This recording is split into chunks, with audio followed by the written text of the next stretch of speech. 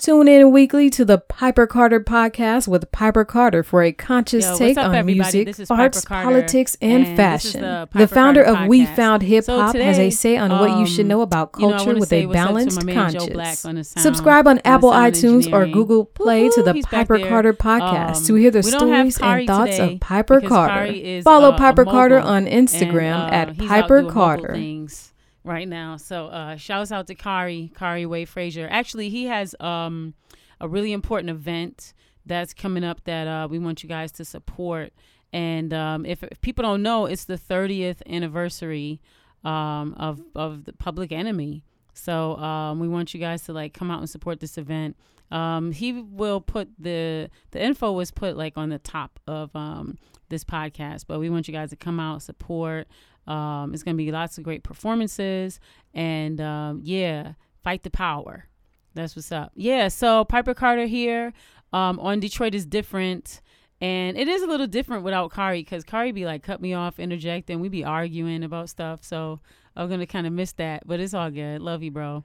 But in the studio today, got some amazing guests / friends that have stopped by to let us know about the great work that they're doing. Want to say what's up to Brittany. What's up, world? Especially Detroit. Our token millennial. Hi, everybody.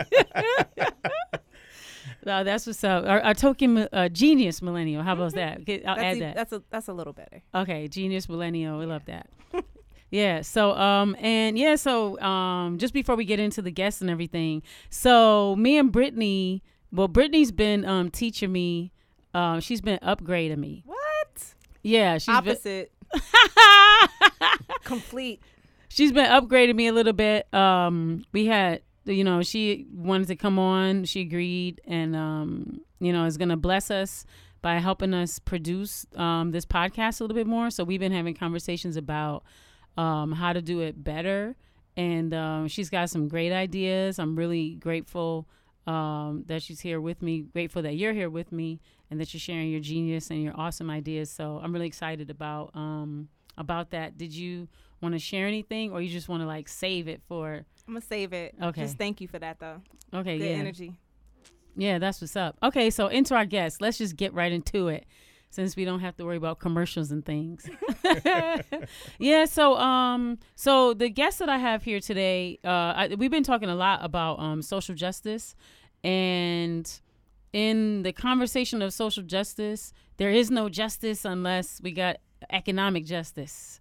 You know what I'm saying? So, and arts and culture has to be a part of our movements. And so, the guests that I have here today, they have been doing lots of work in the community, big, huge work in the community, and doing movement work in a different way, and bringing up a lot of folks along the way and helping to nurture other people and their talent and their skills, and just really doing some wonderful, great things here in the city. And we're just really honored for the work that they're doing. Just want to thank you guys, first of all, for the work that you're doing. And then I just want to bring you into the conversation. So just so we know who's in the room, I'm going to let you guys introduce yourselves, because if I say something crazy, I don't want to get, if we on tape and it's forever. No, I'm just kidding. So I'm going to just let you guys introduce yourselves so I don't accidentally give away all the goodness. So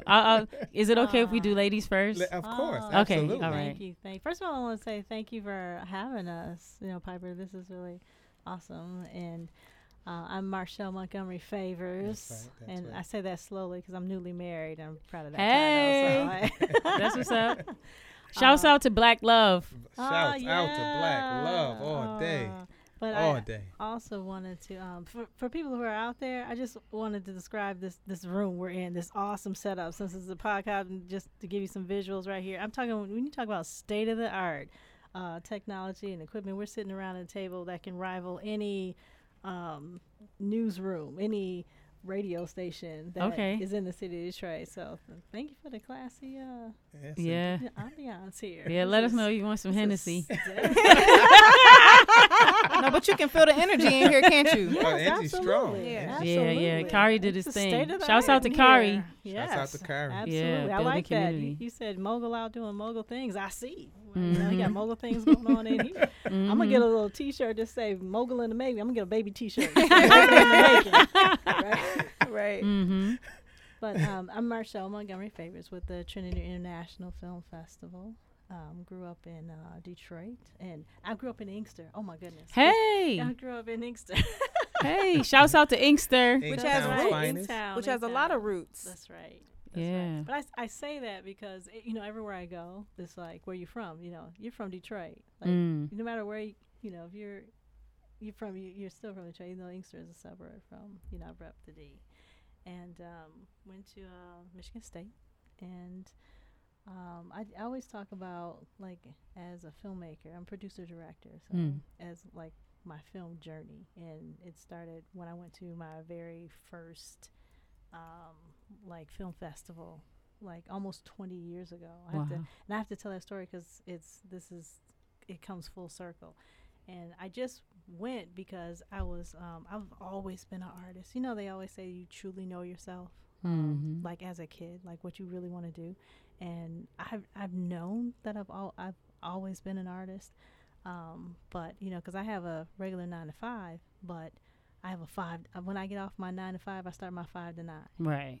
And so you're a hustler, homie. That's right. But I'm not alone. There's a lot of hustlers out there because I was telling someone before we came up that everyone that I know wears 3-4 hats, right? Because we have all these passions. And so I went to my first film festival like almost 20 years ago, and I just wanted, because I wanted to be around that energy, right? And so, but there I met directors, actors, like producers, and I met one in particular who was from Detroit.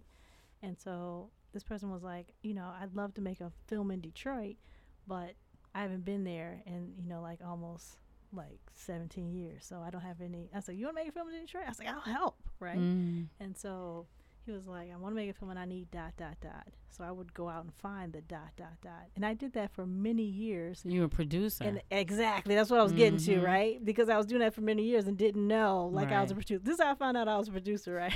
I got a credit in a film. Like, I went to the premiere, like, to watch the film. Right. And then it was just like, Marshall Montgomery. I wasn't Favors at the time, honey. I got you, baby. Okay. And it said, producer. And I was like, wait, what? Let me find out, right? How did that feel? Oh, it was awesome. Like, to see your name the first time, like, on the screen. And like I said, I didn't even know I was, like, getting a credit for it because I didn't really know the business, right?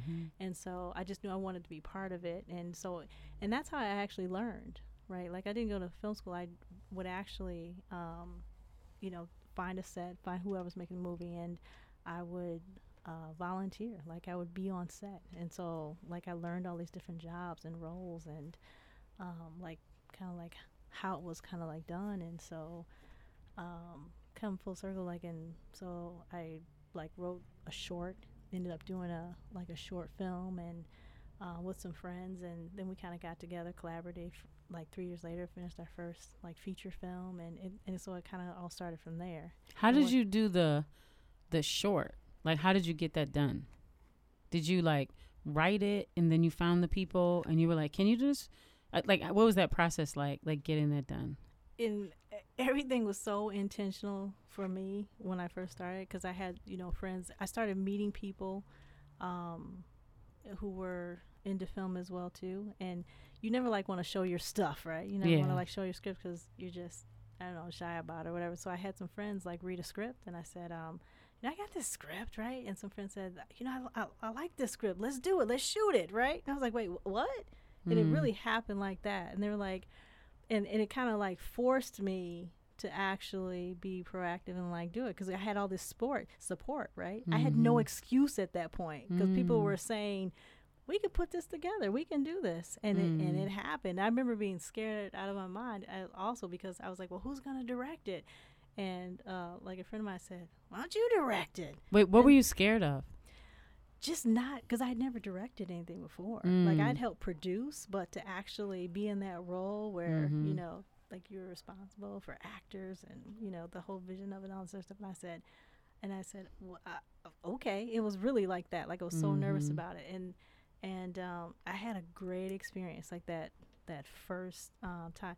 But then I say great. It's great because we got it done. Because mayhem did happen. Like, of course. I had an actor that didn't show up. Of course. So I ended up being in the short because an actor didn't show up. And it came time, and people were like, "Well, Marshall, what's up?" Right. Right. And this actor was Spike Lee. And I knew exactly right. But I knew the lines. So I was like, okay, I'll do that character. And so I said, great, just because to see it put together, like my cousin edited it, and they got it done. So to see it, you know, from start to finish, something that came out of your head, just that you made up, and you know, to know that we went through that whole process. And so that's like was the origins of it. And then when I talk about the 20 years later, you know, again, and I still have produced more than I directed, but my favorite film festival is the American Black Film Festival, the ABFF. Okay. And that was actually the first film festival I ever attended. Where is that?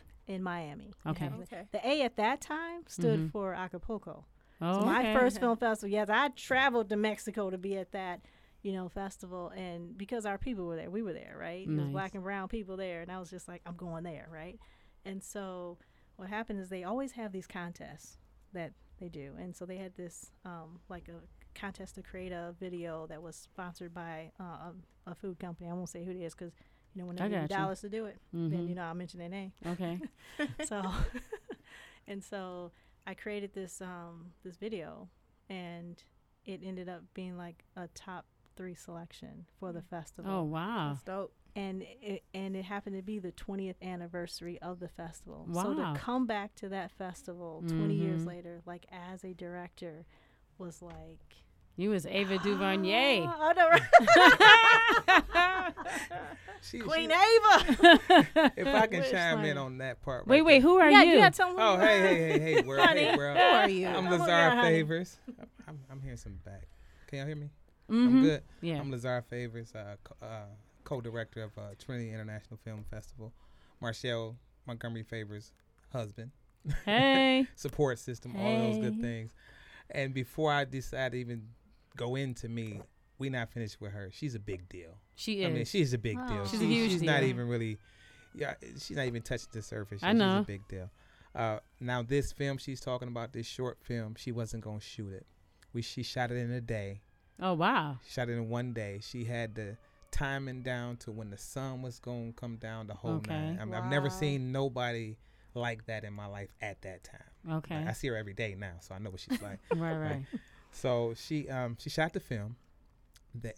It was screened in front of 3,000 people at the ABFF. Mm-hmm. They flew her out there. Okay. All expense paid. Okay. Right. So and just seeing her in that mode was I knew it was serious. Wait. When was this? This was 2016. This was in 2016. Yeah. And you guys were an item. We were not an item. Woo! Okay. Since you brought that up. Tell that story. I'm nosy. I can backtrack a little bit now. I wasn't going to talk about T-shirts, but it has its place in this story. It does. Okay. And it's relevant. I've been in business designing T-shirts and running a T-shirt company since I met her, which was 18 years ago. Oh, okay. And I met her. I was so excited. I had just started my business. I was doing all the festivals. So I saw this one posting for the Concert of Colors, which she ran. She ran the Concert of Colors, right? Mm-hmm. So I go and I fill out the application. She comes out this one door with this blue suit on with this tight ponytail. Uh-oh. Right. And she says nothing. She set the paper down like, here, sign this. Okay. I sign it. She takes it, come back. Okay, see you on this particular day. She walks out the room. I don't think I didn't see her. I knew of her. We in passing because I did the Concert of Colors like 3 times. Mm-hmm. Let's move forward. 2015, I saw her getting an award for, I think it was the Actors Society, an award, and I congratulated her, right? Mm-hmm. So I reached out to her because I was thinking about doing some things and I wanted it to be documented. So I ended up meeting her in the park, and I'm making this longer than I should, but but it's all it's all relevant. Mm-hmm. So I ended up meeting her in the park, and I was late. And at that time, we had a discussion. But she also said, you only get one time to be late with me. Professional. And wait, though. That was the one time. Right. I didn't know that was the one time. Of course. So I don't see her for another year, right? Uh-oh.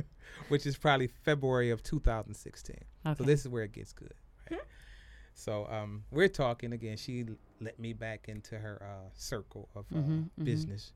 And at that time, I was doing some things for veterans and some homeless people at that time, and I had brought it to her attention. And we were just talking. We were talking about our her business, our business, film, music, fashion, and just things we like to do. Not really entertaining each other as a relationship. Mm-hmm. We just started talking. So this particular day, and I'm moving forward a little bit more. This particular day, she asked. Let me back up. We were hanging out. Mm-hmm. We were just downtown because we both work downtown. We were just hanging out, nothing, just everything informal. So this particular day, she calls me and she say, do you want to go to this dinner with me? So I said, is it a date? It was a company dinner. But look, wait. It's okay. I said, is it a date? And she got weird. She's like, what? Wait, no, wait. What do you mean? Right? So, and I just need to know. Thing. She wanted to be clear. I just need to know because, if I'm a friend suit or a date suit, friend cologne or date cologne. I just need to know which one, right? So what on earth is friend cologne? What is the friend cologne? Friend cologne is CVS cologne. Okay. English leather. That millionaire man. Y'all know Aquafresh. So the question is what cologne did you wear? Date cologne is I wore date cologne. King. Okay. I am king. Okay. I am king. Okay. It was date cologne. It's actually her favorite right now. So okay. I keep that stock. I'm like, there you go. I got stock in that one. So that's part of our story. And if you don't mind me backing up, again, I am Lazar Favors. I am a co-director of Trinity International Film Festival, owner of Everyday I'm Okay, Positive Brand Apparel. And Honey, I thought you were going to tell the story about because the film actually wouldn't have gotten done if it wasn't for him. Because he stepped in. You see how your wife got your back? She don't like that. he actually stepped in because the contest. This was the timeline, right? The contest was like 2 weeks. It was like due, and I was my God. I was like, it ends in like next week, right? And he was like, yeah, we can do this. Okay. And so again, going back to the the first film that got made, all you need is sometimes that support, right? And because at this time we weren't dating at all. Yeah, we weren't dating at the point. He's like, and I'm just like, okay, this brother said he's gonna be there. Let me put him to the test. Let me make a list of what we need to get this done, right? Because it's more than a notion to make to do a project, to do a film project. I'm like, let me put him to the test. Let me see what he can deliver on here, right?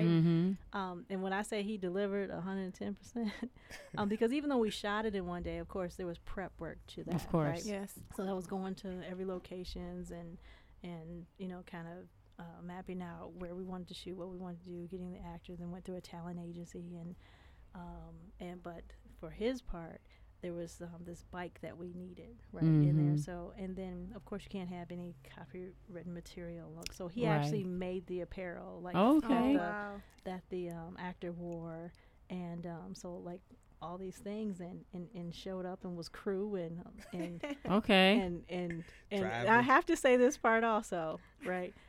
Because, people who know me, they kind of, I have a great personality, but some people don't know set Marshall. They don't know director Marshall. Right. And he survived that. Okay. Right? He survived that piece of it. So, and getting that project done. And for me, I think the attraction was one of the biggest attractions, is because a lot of people will talk. A lot of people will say, oh, I'd like, let's do this, let's do that. And it's just talk. But he was a doer.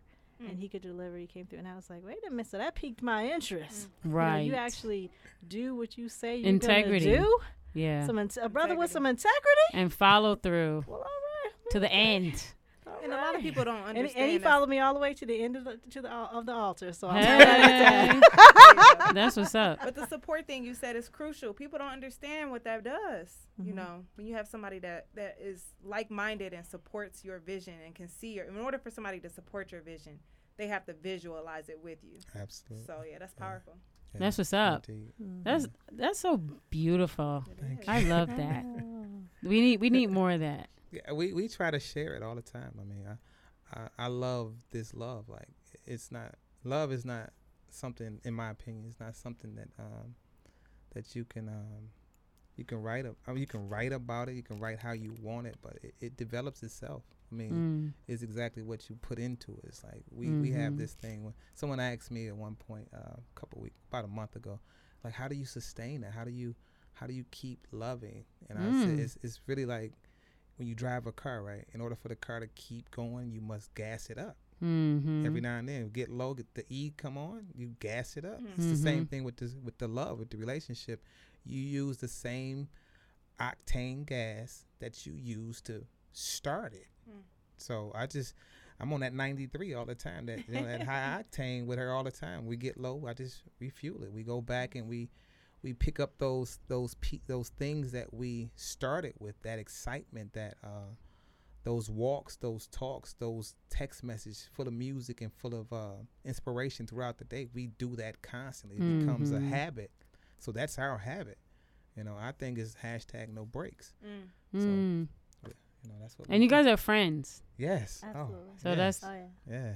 And you can tell your friendship. So that's really powerful when you see like that people are actually friends. They get along. They enjoy one another's company. And that makes a difference, like, in any relationship. Like, I'm going to say especially a work relationship. But especially a work relationship when you're also in an intimate relationship. Yes. Because you can always be together, or you can fall out about something work-related. Yes. And then have to remember, like, okay, that's work. Yes. You know what I'm saying? Yes. So I'll be on your ass tomorrow. But let me talk about that. But let's cuddle tonight.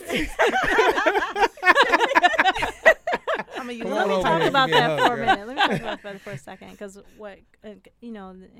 like I said, we're newly married, so and so even in that learning, let me tell you what I feel like has grown out of that as well too.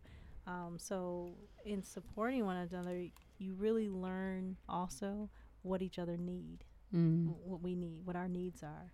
And so he knows, like, now, like, when I'm frustrated with something, or if I, have too much on me, things like that. It's like working our way through it has really been a growth, like, in our relationship, like really kind of pain, because he pays attention. First of all, he pays attention, and you hear that? And it's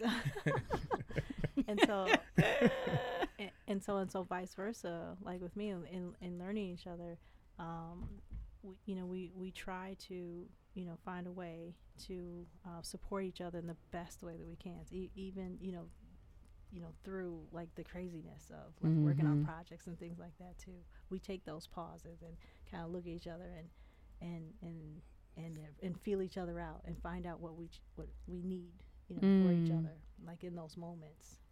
Yeah. That's really important. That's very important. And again, I do pay attention.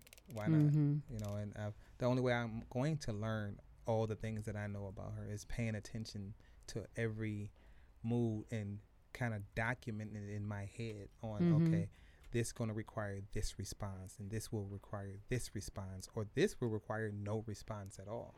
Right? So it's just, it's for me, it's just knowing that I want the best of her, and I want her to be able to present the best of her. So whatever that takes, it takes from me, which, I'll apply it. So. Okay, when is your workshop for men? You know how many sisters out here, they want you to so listen, Piper Carter Podcast, we're gonna have a workshop for men. Lazar is gonna come teach y'all. Oh, and just to keep, since you brought that up, it's like, that's really what it takes. Just pay attention. you'll know everything you need to know if you're paying attention. You'll know what not to do if you're paying attention. Like some people choose to do the opposite. Like I choose to I'll sit back and I'll observe. I'll take my time observing. She can ask me 100 times the same thing, and I'll answer it 100 times. Aww. Even though I know I have no idea where your purse is because I don't carry it, but I'll find it. See, I'll tell her. Listen, Piper. She'll ask me, "Honey, where the keys at?" Instead of me answering, that means, "Honey, find the keys." Oh, okay. You understand? You're an interpreter. I interpret it, right. Marshall Whisperer. Honey, have you seen this? No, I don't wear it. I'll say that in my head, but I'll find it. There you go. Because I know that's But you don't tell her that. No. Okay, no. Yeah. You know what to do. She'll come back in the room and it'll just be sitting there. Yeah, like, absolutely. That's it.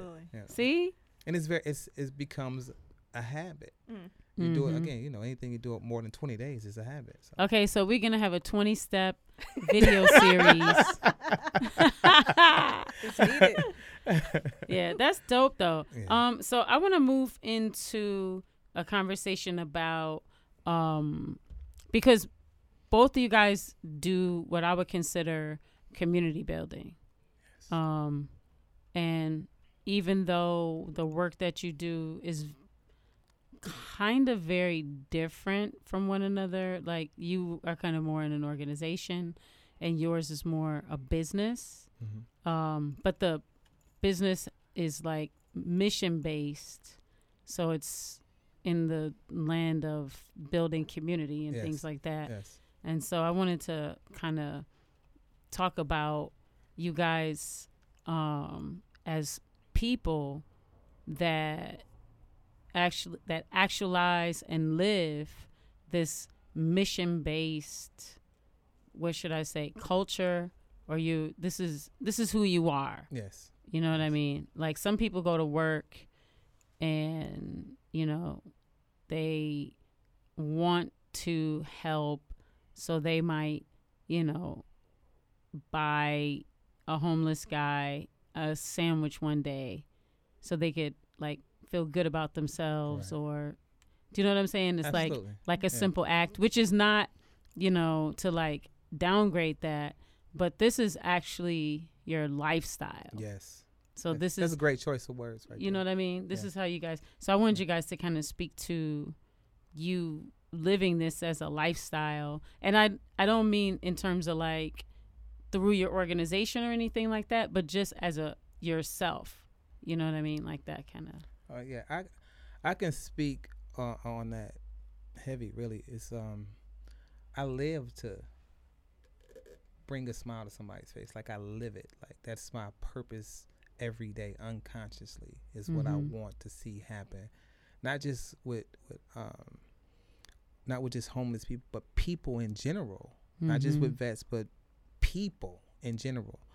I think what I again I started a company called Every Day I'm Okay, and that company serves as a message. It's not for me. It's not about the shirt, it's not about any of those things. It's about what it does for the person that's wearing it, or the person that has it, because I've seen what it does for the person that wears it, right?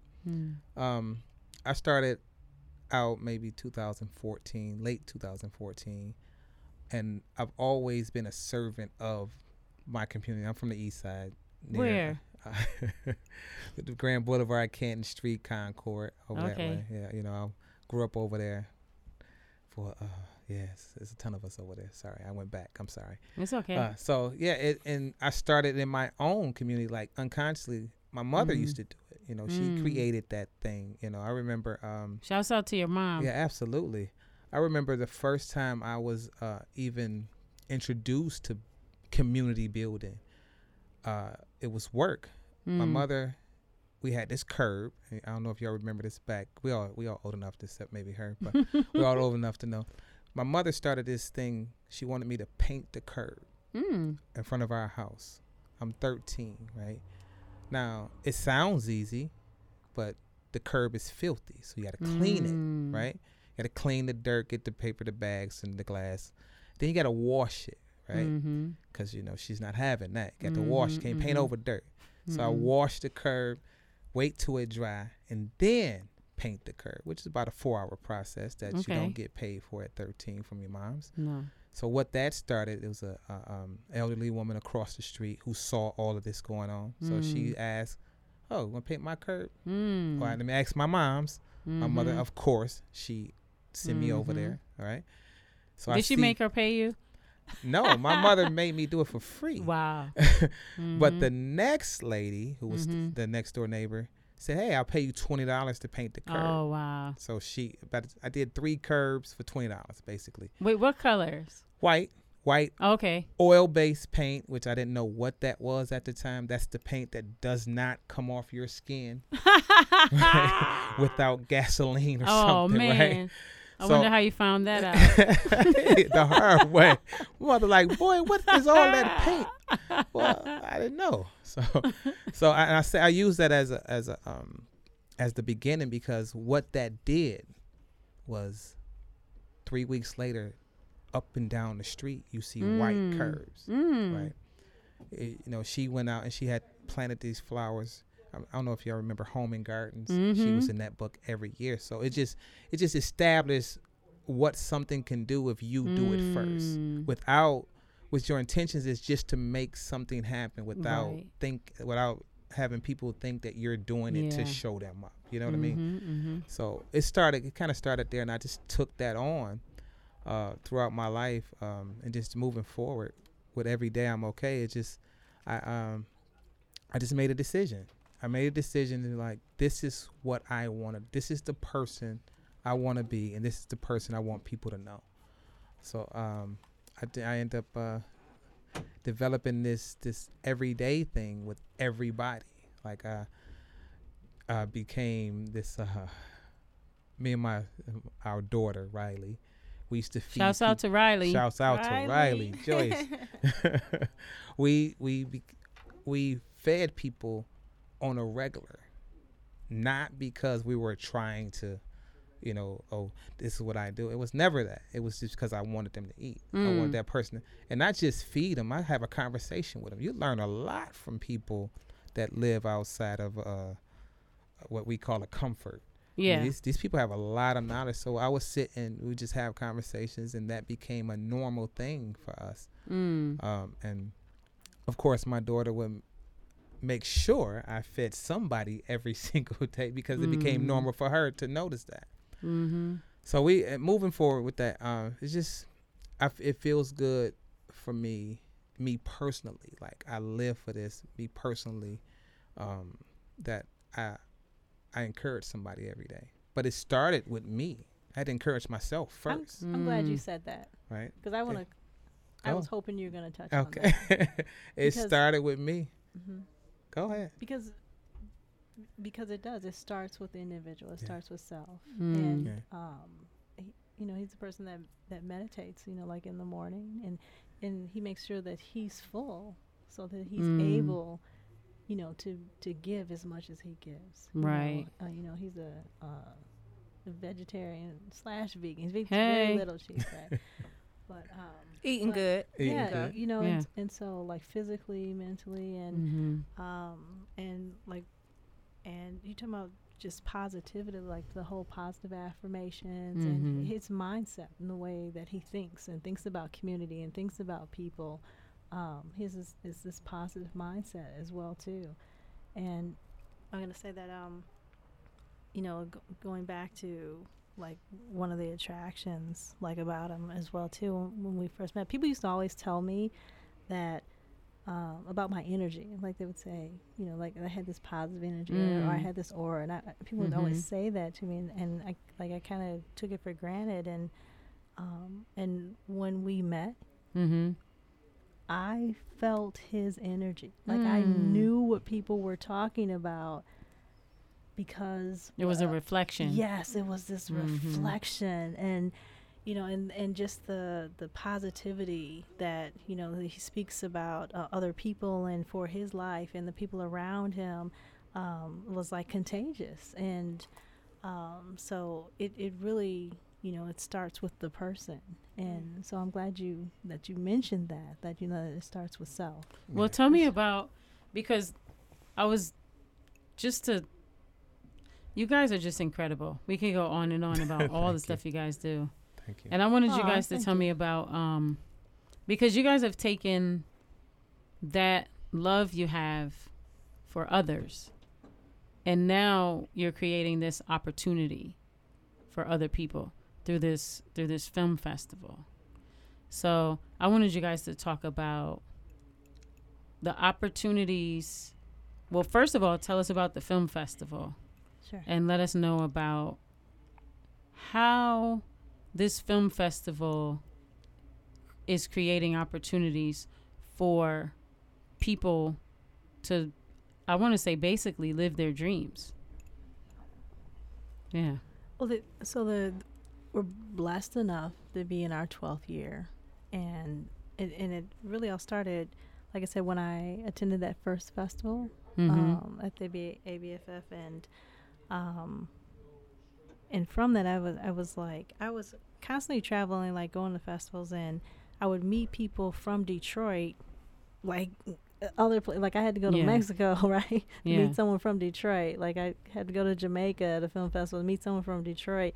And I was like, where does that community live here? And there were pockets of things like going on, but I didn't feel like there was a whole lot of connectivity. And so it was three of us that like started it, and so we named it, you know, Trinity, because there was three. I was looking for another word for three. I wasn't even thinking Holy Trinity at the time. So we get a lot of faith-based films, and we're good with that.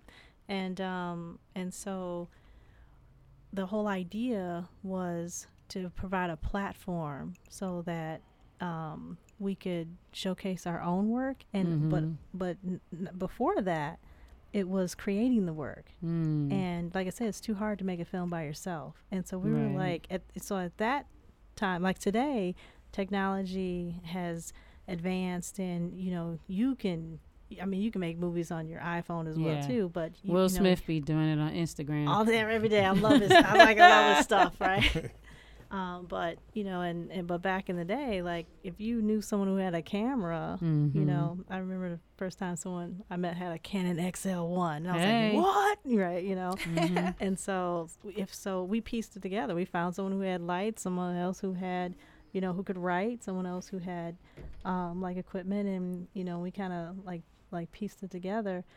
So we wanted to keep that kind of momentum going, and so it kind of snowballed from there. So we tried to create this platform so that other artists could showcase their work. Yeah. But actually we were only going to do the film festival for 3 years. We were going to be 3 and out, right? Okay, and this was what year? This was 12 years ago. Okay, wow. Yeah, that was 12 years ago. So and we started getting these like just awesome opportunities, and then we started to realize the needs that we had, you know, as I work in race relations also, so I really started seeing like this need for like Black and brown people to like get their foot in the door and have more stories told from like our perspective, and so it snowballed into not only how do we get these things made, but where do we find resources, and where do we kind of build this sense of community so that we can help support one another. And support meaning this, because like even then nobody had any money, and we still don't have any money. And I thought you guys were making like goo gobs of gajillions. Yeah.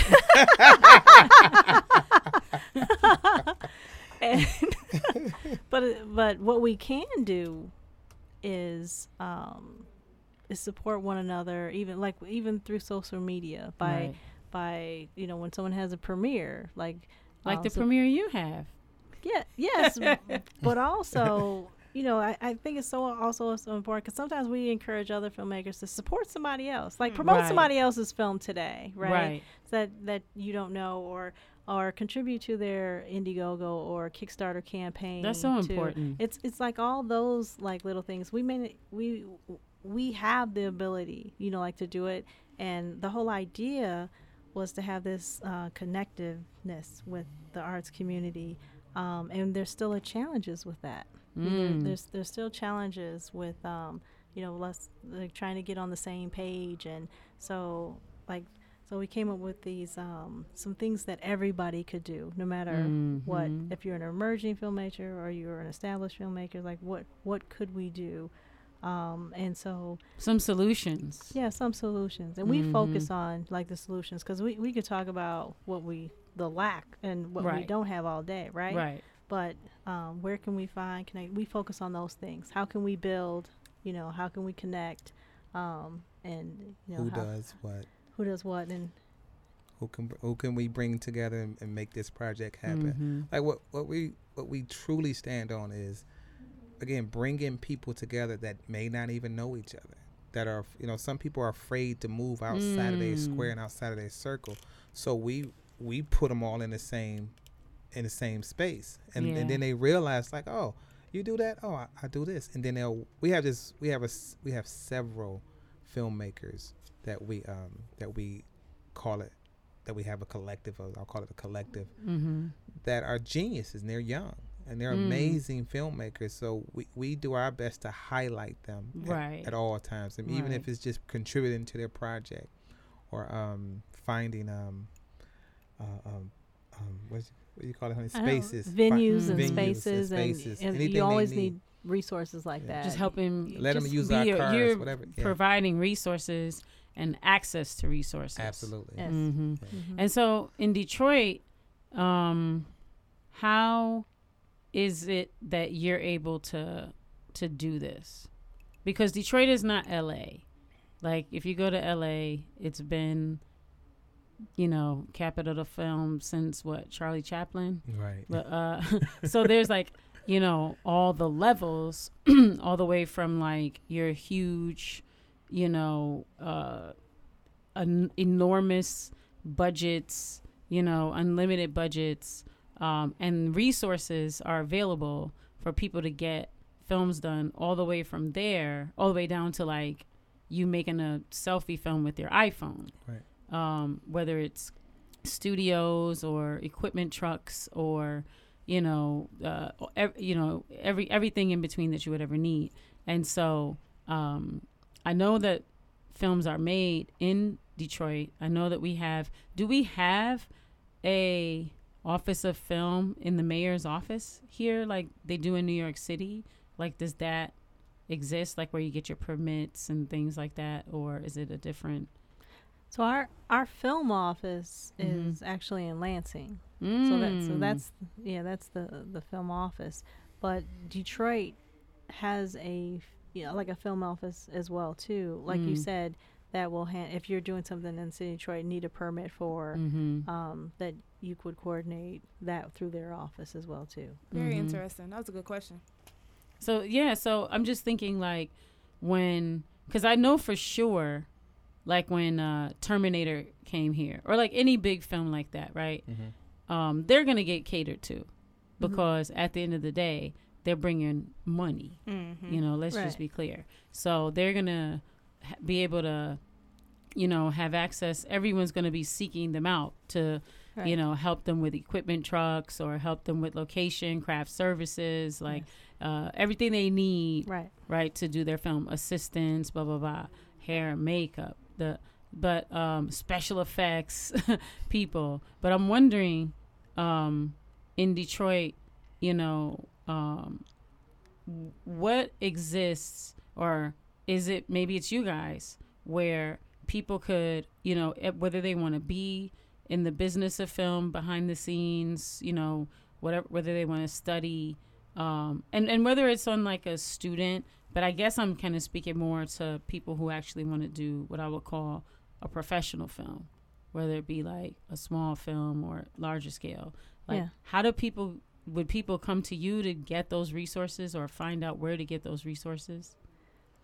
Well, I want to answer that question twofold. Yeah.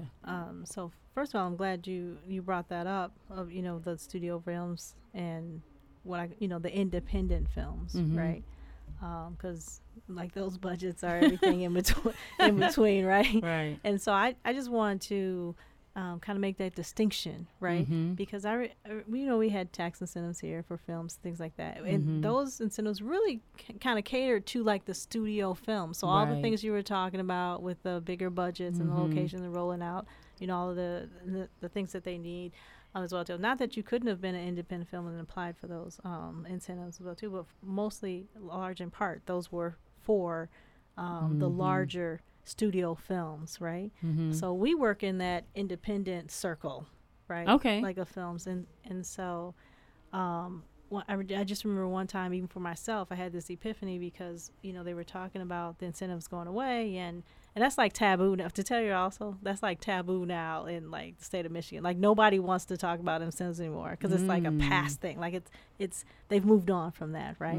But in terms of like having this conversation today, I wanted to just tell about this epiphany that I had one time. Like, so I go to this meeting and there are hundreds of people because the incentives were going away, right? They wanted to keep them. Yes, absolutely. Yeah. Absolutely wanted to keep them. And I was in the back of the room and I was saying to myself that this is not my tribe. Because you have people who want to be a part of something great, like a Batman, Superman, that have the high budgets and they know they're going to get a paycheck, for working on, and they can get in the unions and have those experiences and work, and then you have folks on the independent side as well too. Who I said you have people who want to be a part of the great, and you have folks who want to create great. There you go. And that's where I felt like my tribe was, right? Okay. Those were the independent entrepreneurs. I felt like if you grew, if you grow independent film companies as small businesses, because anytime you start a film, it's the name of that film, LLC, right? Yeah. And so if we concentrated like on that as looking at filmmakers as these entrepreneurs, these small, these business owners, right? That you can increase those resources, because if they have a successful film, then they're able to hire more people. They're able to make a living, kind of like doing this. And so when you talked about the professional part, so I know that as independent filmmakers, we still have to get out of this whole culture of cutting corners. Like people think, I can remember working on earlier sets and people would be like, Marshall, this isn't Hollywood, because I wanted some order and structure, like on the set, right? But at the same time, you still have to have that professionalism. Yeah. Right? Yes. It's still a job. It's still a job. Absolutely. Yeah. And why not use that mentality? Absolutely. The Hollywood mentality. Absolutely. And so that's where I felt like some of our needs are as independent filmmakers is, again, with that show business, is learning the business side of it. Because I feel like we know, like you said, some of the geniuses that we, who are filmmakers, they can make films, right? They're that part down, right? Yeah. But in terms of the business aspect of it, right? And that's something you're great at. I appreciate that. Thank you. Yeah, that's something you're great at. But even like involving like SAG and like we don't have a SAG office here. Our closest one like is in Chicago. Like independent filmmakers can still do a SAG ultra low budget contract and make their film like go through that process, and you can still the biggest thing that I think that we lack as well too is like with distribution, like solving that whole and we're still trying to learn in that area as well too, but having a film and then taking it from production to post-production to afterwards, like finding distribution either for your film or self-distribution is an option as well too. But so we create like seminars and workshops and things like that so wherever there's a need, and like distribution is like a huge topic that comes up, right? So it's not us like dictating what we think filmmakers need to know, because like we're in the same boat. We're still learning as well too. Right. But as we find out information and we're able to grow, we make sure we're sharing that information. We make sure that we're providing resources and people who have that knowledge for people to come and learn that information so that they can grow and be more successful.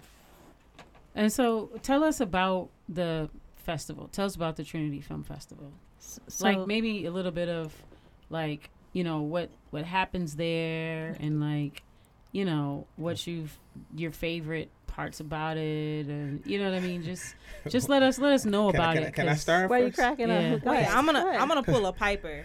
Explain what a film festival is. All right. In case for someone who's never been. Okay, thank you. I'll start what it entails because that is the biggest part. First, you have submissions. You have people submitting their film from all over the world, and we view those films. Well, I view those films mostly, 100+ films that we get from all over the country. How long does that take?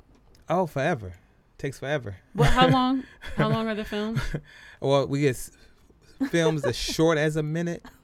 Okay. This is true. Short as 1 minute. We had one film where the person was just clicking the light on and off for 1 minute to 90 minutes. So it was a feature. So a short to a feature. How many 90-minute films did you have to watch? Oh, my goodness.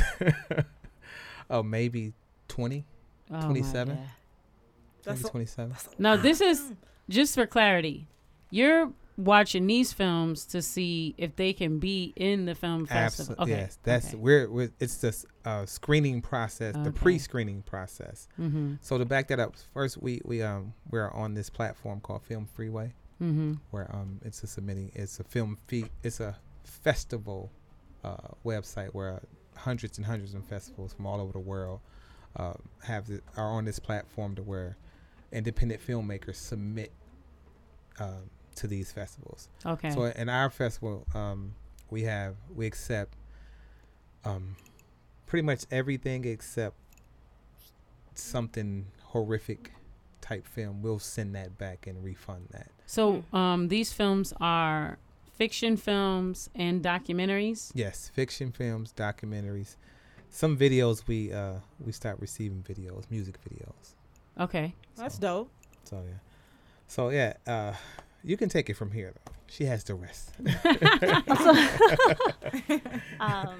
Of course, the highlight of any film festival is watching the independent films, and it can be anything from a short film to a feature film. And so, but surrounding it as well too are all these other activities, such as sometimes we have like parties, filmmaker events, like networking events where filmmakers can come and network with one another. There's workshops as well, so people can learn more about their craft and about the industry. That's important. And we have this it's a celebration as well too, because we have an awards night where we have like a red carpet event where there's food and music and it's wine. Like just festive. I would come for the food. Oh yeah. And we have great food at our festival. Yeah. It's vegan. We have vegan. Yeah, okay. absolutely. My husband, that's a must. All right, I'm there. Me too. So and how many films do you actually accept into the festival? I'll talk about it. Well, we get about we have about 300 in right now, and we'll accept. What? Yeah. You know why he wants to talk about it? I want to talk about it. He wants to talk about it because last year, as a judge. Last year, got it. No, we're only supposed to screen, based on what we discussed. Yeah, it's 45 films over That's several still days. A lot. Last year we screened 63 films. Whoa. Last year. Talk about that. You talking about in the festival? In the festival, 63 films. I went over in the more. How many festival. days is this? We had to get an extra 3. day, so it was 3 days. I added an extra day so I can get more films in last year. Oh wow!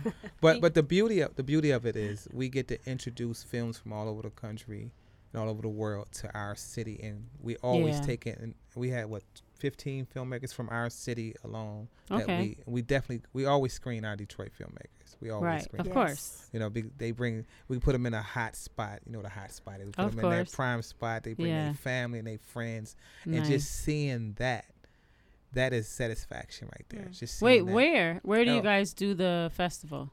We're go ahead. So the films are screened at the Marlene Bowl Theater right downtown at the YMCA. They have a theater in there. It's like a black box theater. Beautiful. And then we have a partnership with the Car Center Gallery. It's right there, like on Woodward. Yeah. And so there's art and music and food, and that's where we have our red carpet event and sometimes some of our workshops. And we do screen some films there as well too, like a lot of our artistic. Type Wait, films. so when is this festival? It's August 8th through the 12th. Okay. So it's coming up, right? So we got to go. We got to go. Yeah, you got to come. Please. You got to go. We're there. We'll keep promoting it, too. Thank you. And it's done, right? Like, you guys already have all your films. Or are you still accepting films? Oh, we're accepting films to the 22nd of June. I was just going to ask that. That's the last day you can submit. How do they submit it? Via Film Freeway, Trinity Film Festival, Trinity International Film Festival. And so they go on the website, and then is it like a link or? Yeah, they go on the web. They go on Film Freeway. They upload their film, their information, their credits, anything that they can upload regarding the film, information about the film, etc. And you said till the 23rd. 22nd. To the 22nd. Right. 22nd. Okay, of this month. Yes. So that's is that a week? 12 days. 10 days. 10 days. 10 days. Okay. So people could still send you. So are you looking for like how many more films? Like 20 more 1-minute films, or are you going to do a 1-minute film festival? We're looking for some comedy. A 1-minute mini film festival. Oh, comedy? Yeah, we're looking for some comedy. Okay. I mean, I think we're pretty secure on everything else that we were looking for. Yeah, I like good stories. I'm looking for good stories. Good stories. Yeah, good stories, comedy.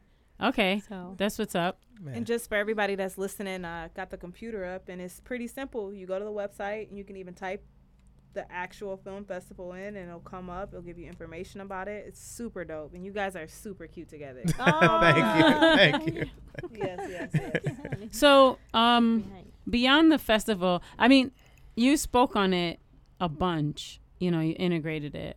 So once people submit to your festival, and let's say there's accepted, and they become a part of, I would call it maybe your family and things like that. Do you guys offer past the festival support for those people? I'm so glad you brought that up, because that is what sets us aside from everybody else. We are in constant contact, constant promotion, constant support. I mean, we answer every call. We just had a call from Australia, a guy who submitted a film who was awarded last year as amazing film also. And he just reached out. He's like, I would like you to continue to support our film. I said, we already do that. We got you. And we just feel like it's important that, because, again, we're not a huge film festival, but these huge film festivals look right past these guys. They'll take their film and they may even screen it one time, but that's it. That's the only relationship. We try to build relationships with our independent filmmakers and bring them together and bring them in the same room. We had people last year from New York, Atlanta, Iowa, LA come out and just be a part of our family, just co-mingle with our filmmakers from Detroit, and it was just a beautiful time. Wow. I'm really excited. I have a documentary I'm working on. Oh, okay. I'm probably going to screen it I screened it once at the Charles H. Wright. It's not there yet. So wait, you working on it, or is it done? No, it's not done. But you screened it though. I screened it just to get some. That's good. I'm that type of person. Right. I'm like, let me see what they feel like yes, in no, the room. maybe. Let me see it. What they, I don't know. You just want to see like how they respond to stuff, and it's the Charles H. Wright is I consider that a community space. So it's not. It's a type of space where you can just ask, right, and then you can get it done. It's not like a movie theater where you have to go through some different processes. Right. You know what I'm saying? There's other processes in order to be able to show a film. But so I really appreciate what you guys are doing. I'm probably gonna enter this film probably in year 1 next year. All right. Because I'm tweaking it.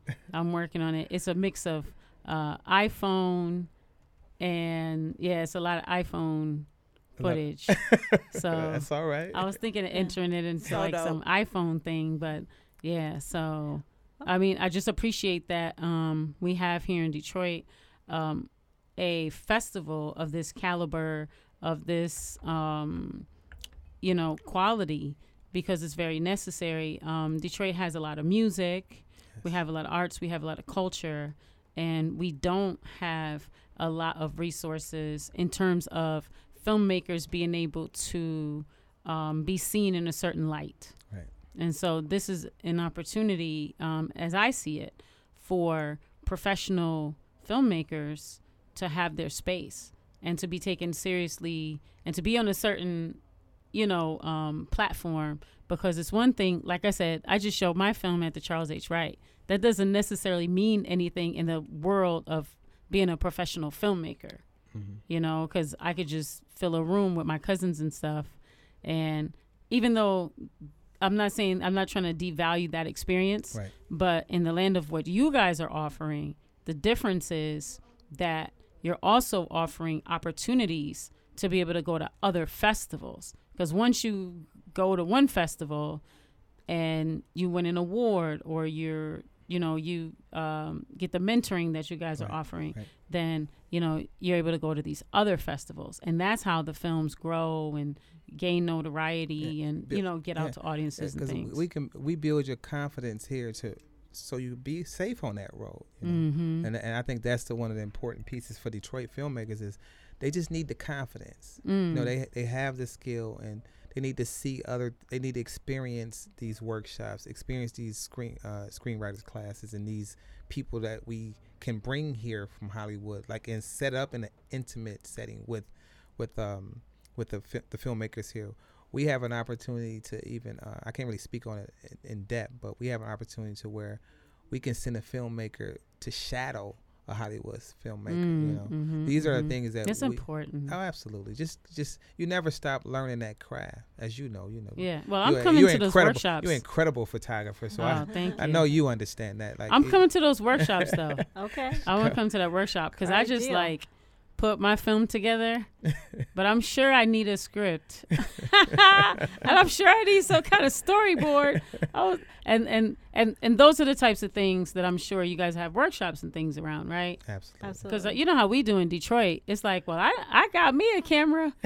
What is it called? Guerrilla? What is it called? Guerrilla filmmaking. Guerrilla filmmaking. I'm doing baboon filmmaking. I'm just getting it done. But I guess I'm just speaking to that person too. I hope that person's listening. Yes. That's like me.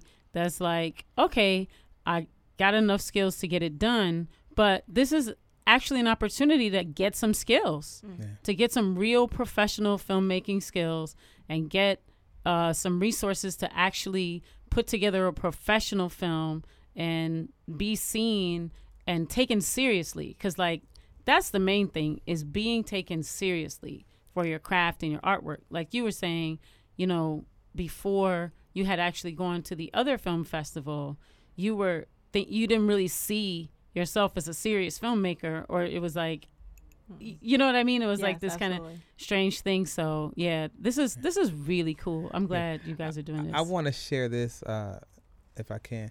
Last year we had a gentleman, his name is Zachary Cunningham. And Zach was our emerging filmmaker last year. He had the Emerging Filmmakers Award. And this year, we just finished 2 weeks ago his short film that we'll be screening at the film festival this year. Okay. So it went from last year being an emerging filmmaker, and this year he's shooting a film called Little Church. Well, we shot a film called Little Church, and we're producers on it. Okay.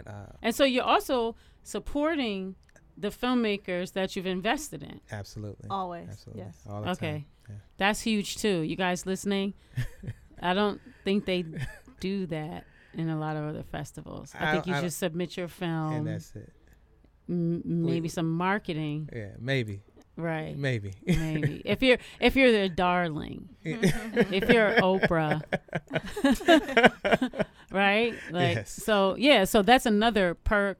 You know, you guys are actually, you know, you invest in people that you believe in. Yes. You know, or that show potential. I suppose. And it's the same as I said before. It's like we'll see you to the finish line and even across the finish line and even further than that. Because why not? Right. You hear that? I do hear. That's where you need to go to get your film done. I'm soaking this all in. This is awesome. Well, I'm glad you guys came by. Oh, thanks for having us. Yeah, this has been really powerful. So just, you know, we talked a lot about a lot of different things, and I know everyone's coming to this film festival. We're just going to put it out there. This is the biggest, best film festival in the universe right here in Detroit, the Trinity Film Festival. So just give us all the details, like when it is, where it is, and all the website and social media one more time. Absolutely. The Trinity International Film Festival taking place August 8th through the 12th at the Moraine Bowl Theater in Detroit, as well as the Carr Center in Detroit. We also have a theme of music, fashion, and film this year. So we're going to be doing a performance at the Garden Theater to close it out on the 12th. Nice. You can visit our blog site at trinityfilmfest.blogspot.com, and we look forward to seeing everyone out. Everyone's going to be there. It's going to be so hot. It's going to be so packed. Great. This is going to be like you know, they say that Detroit is, you know, the Paris of the Midwest. So the Trinity Film Festival is the Cannes of the Midwest. Dope. All right, I like that. I like that. I'm posting that tonight. Can I ask all three of you guys a question? Starting with Piper, what's your favorite movie? My favorite movie? Yes. I have so many. My list is so long. All right. It has to be like my number one. Well, how about right now? I don't know. I like this movie called The Spook Who Sat by the Door. Ooh. That's like one of my favorite. I really love it because of that 70s? Scene. It's from the 70s. I'm going to have to show it to you. It's the CIA agent or FBI agent? He's CIA agent. Yeah, you know it. My favorite part of that film is the part when he teaches them how to do the guerrilla warfare. And Sam Greenlee actually came when I had my gallery. I got a picture with him. Rest in peace, Sam Greenlee. Wow. And he came here. I got a chance to interview him, talk to him, take a picture with him. And he like really broke down to me about guerrilla filmmaking and how they made the film and talked about all these different scenes and stuff. So that's got to be my number one favorite film, just because of the film, plus like getting a chance to meet him. And he was so ghetto but in a great way. He was just like because I was asking him stuff, you know, like about permits and how he was like, permits? He was like, we stole all them shots. He was like, we went on the bridge and just like, watch out for the police. And I was like, that's wonderful. That's so dope. That's so dope. That's so Detroit. King, what about yours? Oh man, my favorite movie of all time? Hey, whatever comes to the head. I know it's hard for filming. You know, I get it. My favorite movie right now is A Boy, a Girl, a Dream. All right. Expand like Miss Piper. Yes. But he got to tell you why, though. Why it's so dope. I said expand like Miss Piper. I'm sorry. Expand. Okay. Yes. Well, it's directed by Qasim Basir. Okay. Yeah, go Qasim. Yeah. It stars Omari Hardwick and Megan Good, and it's my favorite movie because I seen it's in the festivals right now, and it's dope. All right. And it's a one shot. A one shot is no breaks. There's no cut. Start here. It's the whole thing at once. That's dope. Yeah. So, and he's a black filmmaker, and he's amazing. Yeah, he's from incredible. The D. And he's from the D. Thanks for shouting that out. Yeah, I'm gonna check that out. You? Your turn. My favorite film. Yeah. Anything made by Ava DuVernay. Go Ava. Made by Ava. Queen Ava. Yes. Is my favorite film. Yes. Now break her down for people. Because she's so dope that filmmaker, you know, did Selma. Selma, A Wrinkle in Time, you know, just recently. And 13. But the 13th, and she does a series, a TV series on the Queen Sugar. Yeah. And every single episode, even in season 3, like coming up, has been shot by a female director. She's makes it a point. Very dope. She has a female director. I think on Netflix too. Absolutely. She has like a Netflix where what is it called? It's like a deal to like expose black women. What are you talking about? Ava on Netflix. But is it? What is it called? Tell me what it is again. And I'll probably it's basically like where she has this deal to like expose black women filmmakers. Oh, that's just. I think I read about that. That's fairly new, right? It's new. Yeah. It's new, yeah. And so and she's big on that, right? Absolutely. Like exposing black women, behind the scenes. Absolutely. Yeah. Yes. That's a good one. Well, what's yours? Like all you guys is so tough. Just because I'm studying so many documentaries right now, I'll say I ran up on everyone when it comes to basketball documentaries gives Hoop Dreams the accolades, but I found this one called Soul in the Hole. Was shot in Brooklyn. Yeah, that's dope. Yeah, Soul in the Hole. Soul in the Hole. Yeah. That was a good one. That was a good one. Okay. Well, Piper, since you mentioned Netflix, uh-huh. have you seen, because I know you're big on hip hop, The Get Down? Of course. Oh, dope, right? Of course. That's Nas produced that. Look, we watched that whole thing in one night. Like, oh, yeah. Every episode in one night. All right, I'm about to watch that. We binge watched that. The Get Down. I mean, man. yeah. Right? So, there you go. Okay, that's a good one. That's a good one. Right. Okay, well, we love you guys. We're going to get into this next segment. We got another guest that's going to come. We're going to get real heavy talking about police terrorism and all the heavy incarceration that's going on right now.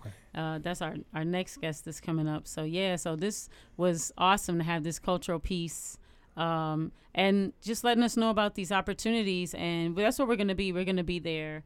I'm going to talk to Kari and see if we could just like cover the film festival as like we're going to get a media pass. No doubt. Y'all good. Like, y'all solid. Done. Yeah, that's done. That's done deal. Oh man, that's powerful. Detroit is different. Yeah, Detroit is all different. day, every day. Trinity International Film Festival, media sponsor right now. Okay. All right. Thank you, guys. Thank you. Thank you. Thank you for having us. Yep. Thank you. Dope.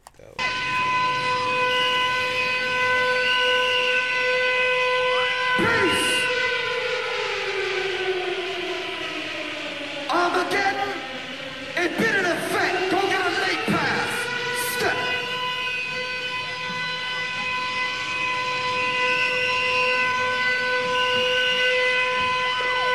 This time around, the revolution will not be televised. Step.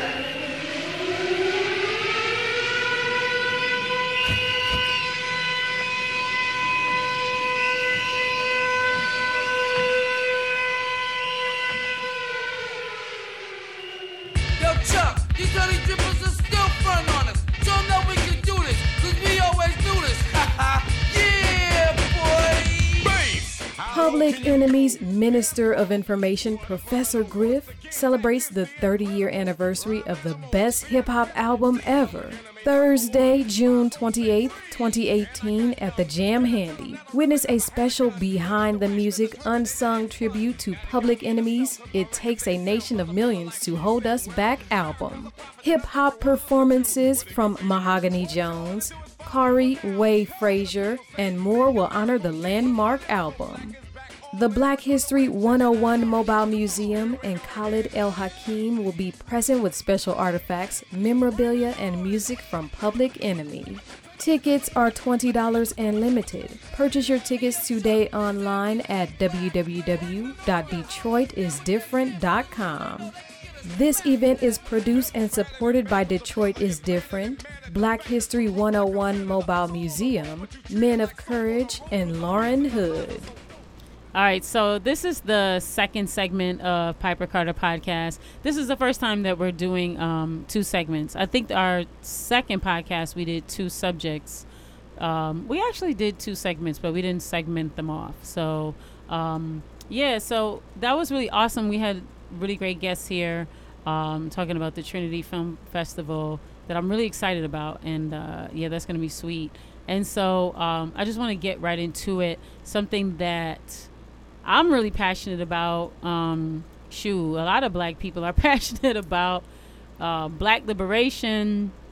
I'm going to say people working for in the abolition struggle You know what I'm saying? People working for freedom, people working in justice, people standing up for our rights and the rights of others, people putting their bodies on the line, people putting their hearts on the line, and people really doing some deep work out here in Detroit. Some young people that I'm really, really honored to be in the company of and that I've been watching for a minute. And I'm going to let them speak for themselves because I'm a proponent of people speaking for themselves. So I don't know if you guys have ever heard of an organization called Black Youth Project, BYP 100. We have a chapter here in Detroit, and they're really powerful. They're really awesome, and they've been doing some great work. They've been making a great impact. They got a lot of great stuff coming up. And I mean, I'm going to let them talk for themselves. I'll just ask them questions, some guiding questions and things. But let us know who's in the room. I don't know if we want to go. Is it okay if I ask ladies first? Is that okay? Yeah. I'm cool with it. Okay. So yeah, well, I don't. So just tell us a little bit about yourself personally, and then we'll just do that. Like if each one of you just lets people know like who you are, and then we can go into the BYP. Yeah, I'm Yana. I grew up in Detroit, born and raised. Let's see, I went to charter schools in Detroit. I just been noticing the change in the city and just wanted to get active in my community because we all seen the new Detroit and the Trump era, and it was just like, okay, I need to get up. You know, I'm one of the people who's been on the internet, you know, got a lot to say but never take action. So finally I'm like, all right, it's about that time. So I'm just happy to be here and finding this amazing group, and yeah. So you were like a internetivist. Yes. Okay. Proud. Okay. I'm a quasi-internetivist. I'm also activist and active, but I appreciate that you have moved into the active space. So thank you for your work. Absolutely. And your bravery, because it's not easy what you do. Mm-hmm. You know what I'm saying? So thank you for that. So who's next? All right, my name is Rashad. And also a native Detroiter. I kind of like had like social justice seeds like planted in me when I was really young. Like in kindergarten, like my parents had me go to like an Afrocentric school. So like I was Which one? Aisha Shule. Okay, shouts out to the Shule. Yeah, for sure. I was only there for a year in kindergarten, okay. But that it was a very impressionable like time for me, and I didn't really like use a lot of that language like moving like forward like in my life really until I got in college. I feel like being raised in Detroit was like black faces all around you. A lot of times, for us, I feel like when we first enter in that white space, and that was for me when I went to the University of Michigan. That's when like when you enter that space, that's when it starts sparking a lot within you. So I felt like a lot of those things coming from like a early age started to like come within me. That's a white space. Yes, super white, and it continues to get wider and wider with every year for whatever reason. On purpose. Yeah, exactly. But as soon as I like came back, moved back to the city, I started seeing all the changes like going on, like Yana was saying. Just seeing like white people in spaces I had never seen white people, you know, before. I was like, "Are you driving down 7 Mile? What's going on?" So wow, you saw white people in 7 Mile? Yeah, I did. You know. Oh my! What did you do? That's like seeing a giraffe like on 14th Street. It's a gift. It's a gift reaction. I'm not sure which one it is, but I believe like from Friday. But that, so like just things like that, and I think organizing was just something that. It kind of like it chose me. I wasn't really looking for it. In the summer of 2015, a black man got murdered by an ICE agent named Terrence Kellum. I went to the rally. I wasn't a rally person, protest person before. And I just for some reason something spurred up in me in that moment. I was like, I got to be here. So I went to it. And then like the people that were organizing were like young black people on the front lines. Got introduced to different organizations, and then slowly but surely I stabilized with BYP 100 and, you know, fighting the fight. So can you just speak to when you were saying that you went to the rally? Why did you go in the first place? So I talked to people about this, like whenever I'm like telling the story, I can't remember exactly why. I think it was just when I was coming back to Detroit, I was re-entering like the social scene, like just talking to what other like young black people were doing. And I think just by being in network with some of them, somebody just sent me a text like, hey, we're going to this rally, and I just decided to go. I really hopefully I can remember that one, that person, so I can later talk about it more, in more detail. But that's all I remember was just like hearing about it and be like, you know what, I'm just about to. And then when you, what do you think made you be like, I've got to get involved? I mean, like, I know when you went there, and maybe something you heard or I don't know, like, was there something that happened or something you heard or? Yeah, no, definitely. It wasn't the rally itself, but was what happened immediately after. So. The people got like rounded up, like they all got texted that there was like a follow-up meeting so to that rally. So I went to the follow-up meeting because I was just generally interested, like what could be the follow-up. And you had organizers, one of them, her name is Numi. She was talking about Shouts out to Numi. Shout out to Numi for sure. She was just talking about all those things that I had on the back of my head, like, this incident is terrible, but it's just under a larger threat, It's systemic. It's systemic. It's a structure. Like these things are like happening all the time, and only until like we come together and dismantle the structure, that's the only time like we'll really be free. And these were things that I've had side conversations with other people. Like it was something I knew, but it was the first time I saw an outlet to actually do something tangible rather than just talking about it. And also being in college and having conversations with people, I started to get numb to it a little bit because I wasn't really sure what that outlet was. But when she like spoke, I was immediately kind of like, oh, shit, like this is something that I definitely want to be a part. So I didn't know what organizing was, but she was just like giving me those words that said like, oh, okay, I can actually do this. Wow, that's powerful. And then from there, you were like, this is me. This is who I am. Yeah, pretty much. That's what I do. That's what's up. What about you?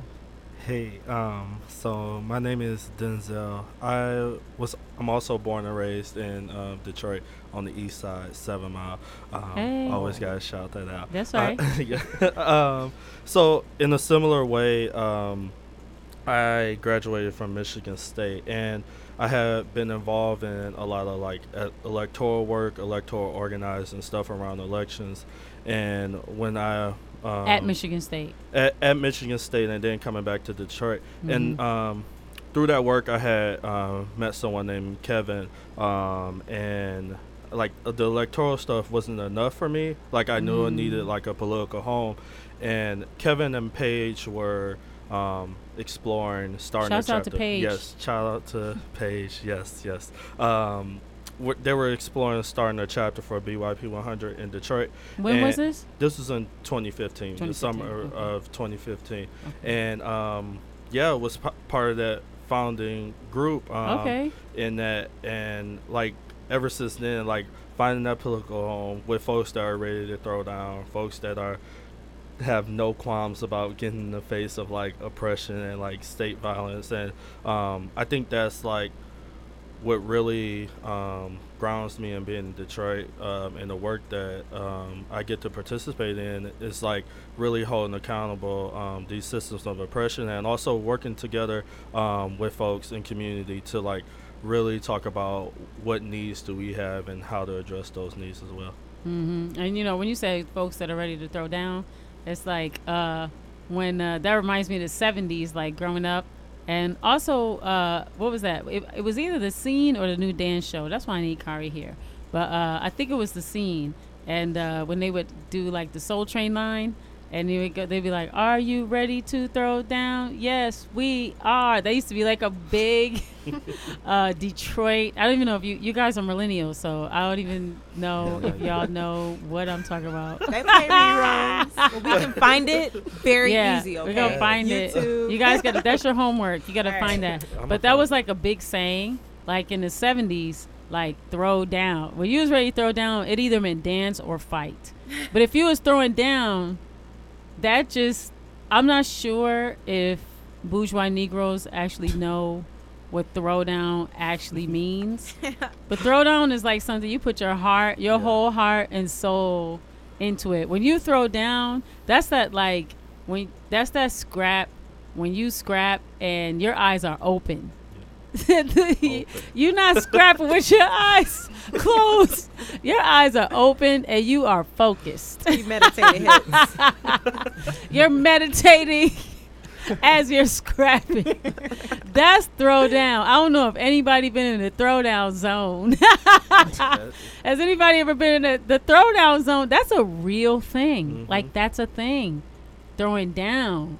I just had to honor that you said throw down. Throw down. You know what I'm saying? I had to honor that for a minute because I don't think, like, I think a lot of people think like they're, you know, we're resisting oppression, but I don't think people understand what throwing down is. So thank you for that. It's another level.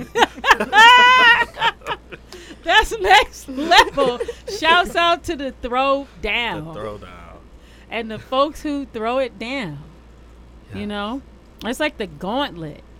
They actually do that, right? That's when you throw the handkerchief down on the ground. I used to dance battle back in the days in the 90s. They threw a handkerchief. Yeah. Down. That's like, you know, that's like the challenge right there. You throw that handkerchief down like, blah. What up? We had the hip roll battles back in my day. Okay, so you got it right. Yep. I always stayed ready in the mirror. Smart enough though to like have like a rag to throw down. Like, can you imagine that? No. It's part of your outfit. Rolling? It's part of your outfit. You got, you know, the handkerchief. Oh, you had it tied around your head because you was looking cute. But when it's time to throw it down, you throw that joint down. Blah. You take that off. Bow.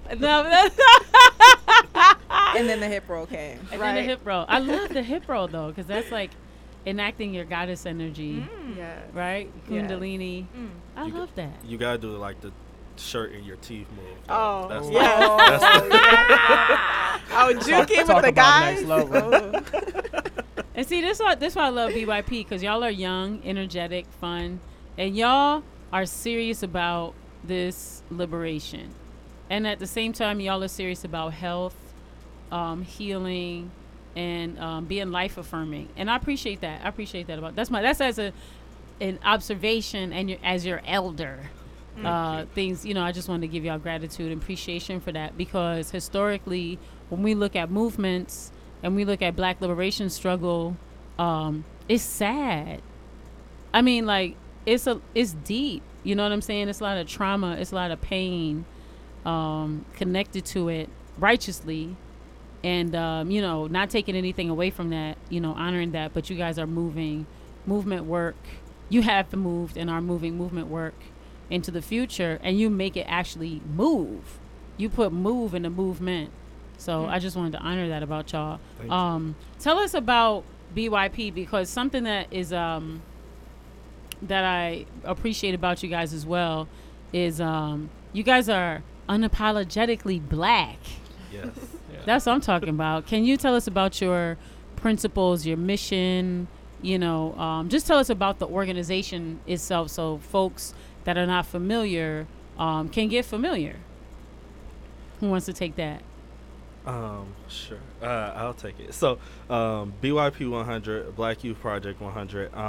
So we're an activist organization of Black folks, 18 to 35-year-old. That's the membership. But of course, we have folks in our community who are younger, older, right? But we fight for the liberation of all Black folks, specifically through what we call a Black queer feminist lens, and we say that centering the folks who have been historically marginalized. When you think about Black women, think about Black trans folks, Black sex workers, just Black folks who have routinely been out of the conversation when we talk about liberation work.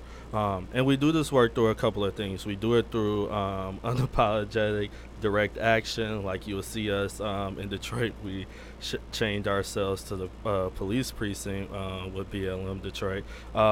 We do this through what we call a holistic turn up. So like making sure that we're building holistic turn up. That caught me too. The holistic turn up, like making sure that we can that you're actually able to chill with the folks that you do this work with, that you're actually to build community, that we can actually have events and laugh and get that energy out of that while all this shit is happening, right? Also, we do this through political education. So we don't know what we don't know, but as a community, we can come together and teach each other and learn from each other and learn from elders, learn from other folks in the community about what we've been through, what's happening now, and where we want to go.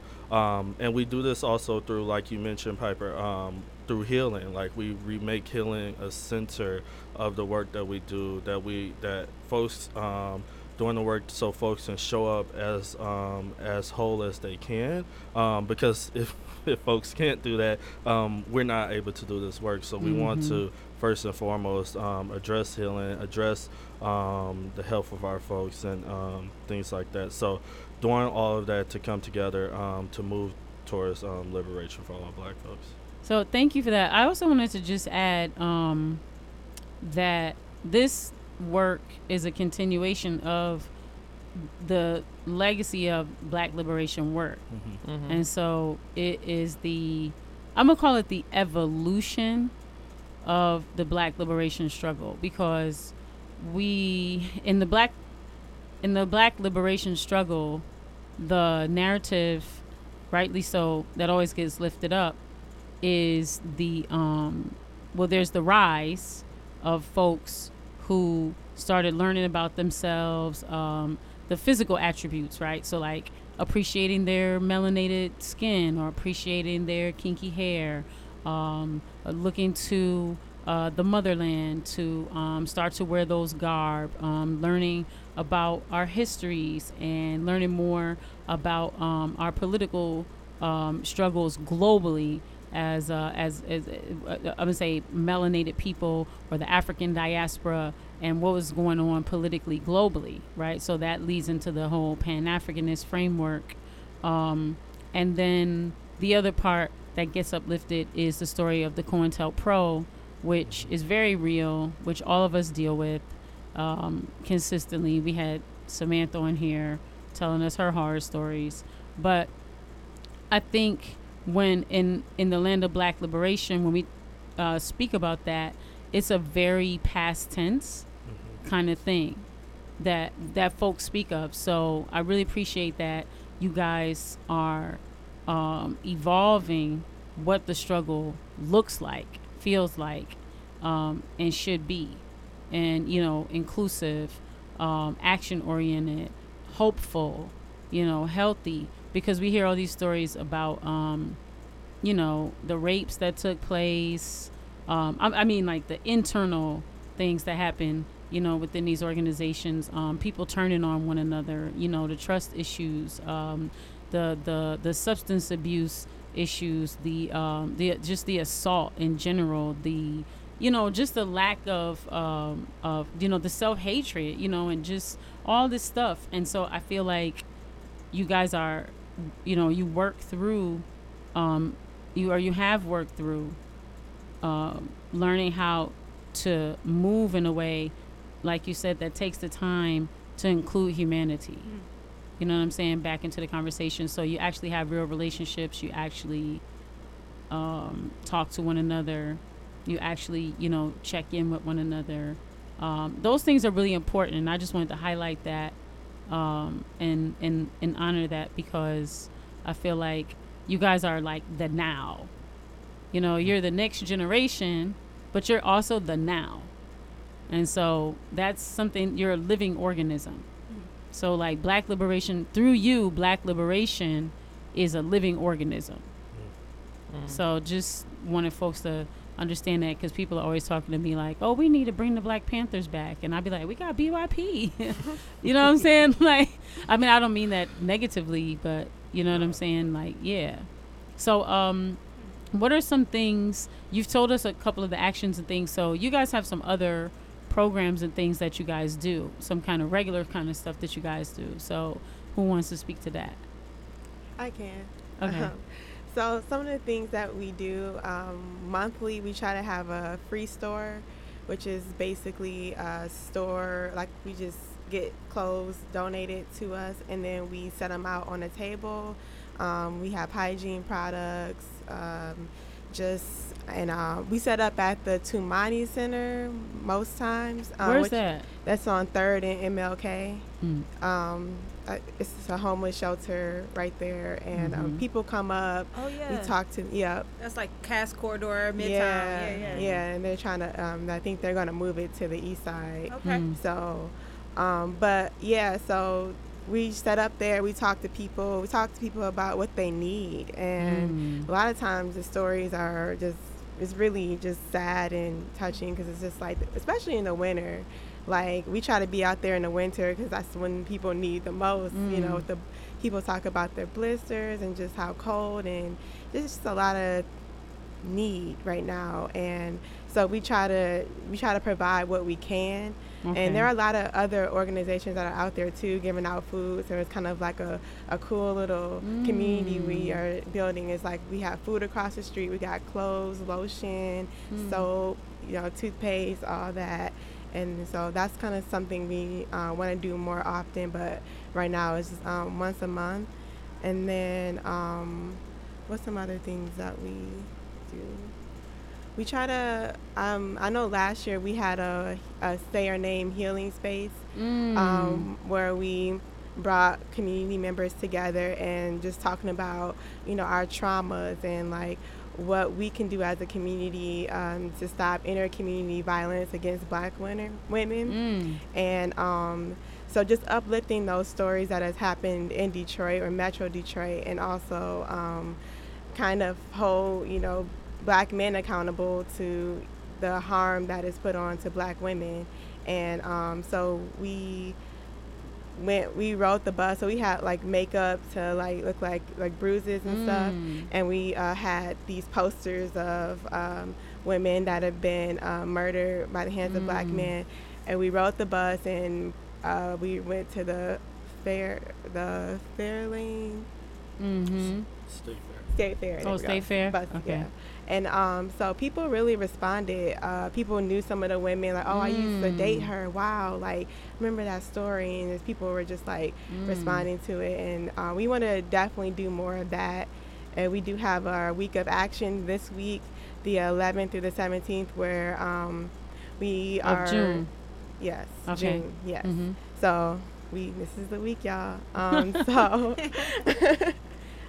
So we plan to bail out Black women, Black mamas who are in the Wayne County Jail. Okay. Because a lot of people, 60% of people who are in the Wayne County Jail are there because they can't afford bail. So we know in Detroit, Black women are typically the heads of households. So that's why we thought it was important to uplift Black women in this time and support them. And what better way, Juneteenth coming up. Okay. So we were like, oh, perfect. So that's a great Juneteenth, bailing out Black mothers. I like that. Yeah. So we were like, okay, this would be cool. Let's just do this. And so we've been fundraising and trying to find women to bail out, and so that's something we're working towards right now. So just a quick question about that. How are you deciding like what mothers you're going to bail out? Is it like people that write to you, or how do you know like who to bail out? Yeah, I think it's a different ways, right? If folks know of folks who are currently in Wayne County Jail who need to be bailed out, we're definitely looking for folks that way. If you have family members, friends, or anything like that, we're working with partners to actually try to identify folks who are incarcerated through the various systems. Detroit system is set up and purposely so probably, in a way that is hard to identify folks and also interact with folks who are incarcerated. In other cities, they've had ways to like go down the court and talk to folks, but in Detroit it's a little bit more difficult. So a lot of it is reaching out to our networks and also engaging folks to see if they know anyone who is in need of bailout. So just for clarity, June 11th through the 17th, you're bailing out Black mothers. And so how do people contact you? Like, let's say they hear this podcast and they're like, oh my God, I want to get my auntie out. How do they get in touch with you about that?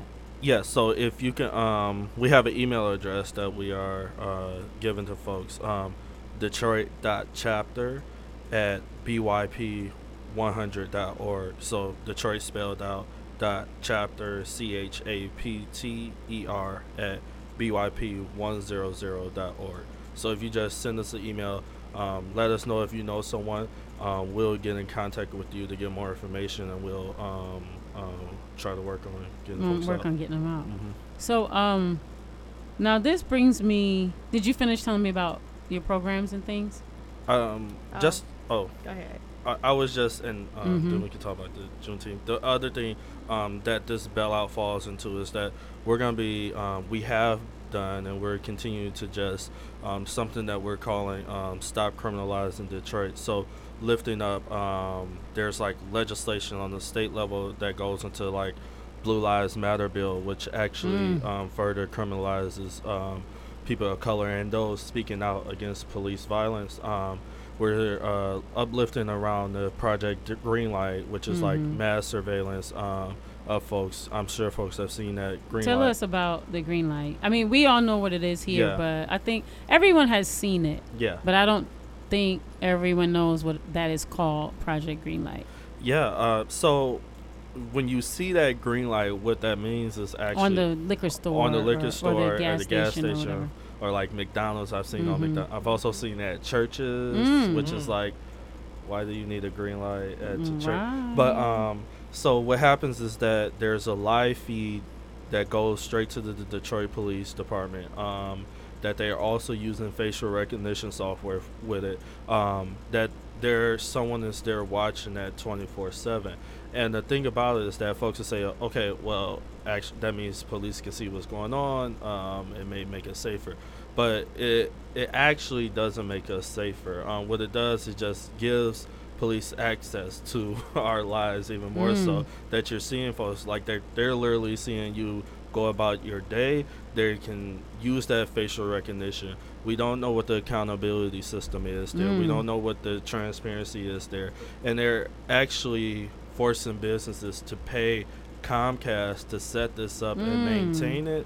And then we're hearing news that Doug and a couple of us on City Council want to make this a mandate for all businesses open after a certain time. So what we're actually saying is like, you can, like, we've seen that police actually doesn't make it safe, but actually what will is that if we have, for say, that money that's going into Comcast pocket, right? If we had that money that was going into our communities to provide for youth programs, to provide for parks, to provide for treatment programs, to provide for adult education, like those things that were actually rehabilitative, restorative justice, those are things that actually keep us safe. So we're lifting up that around Project Greenlight, and also during the bailout.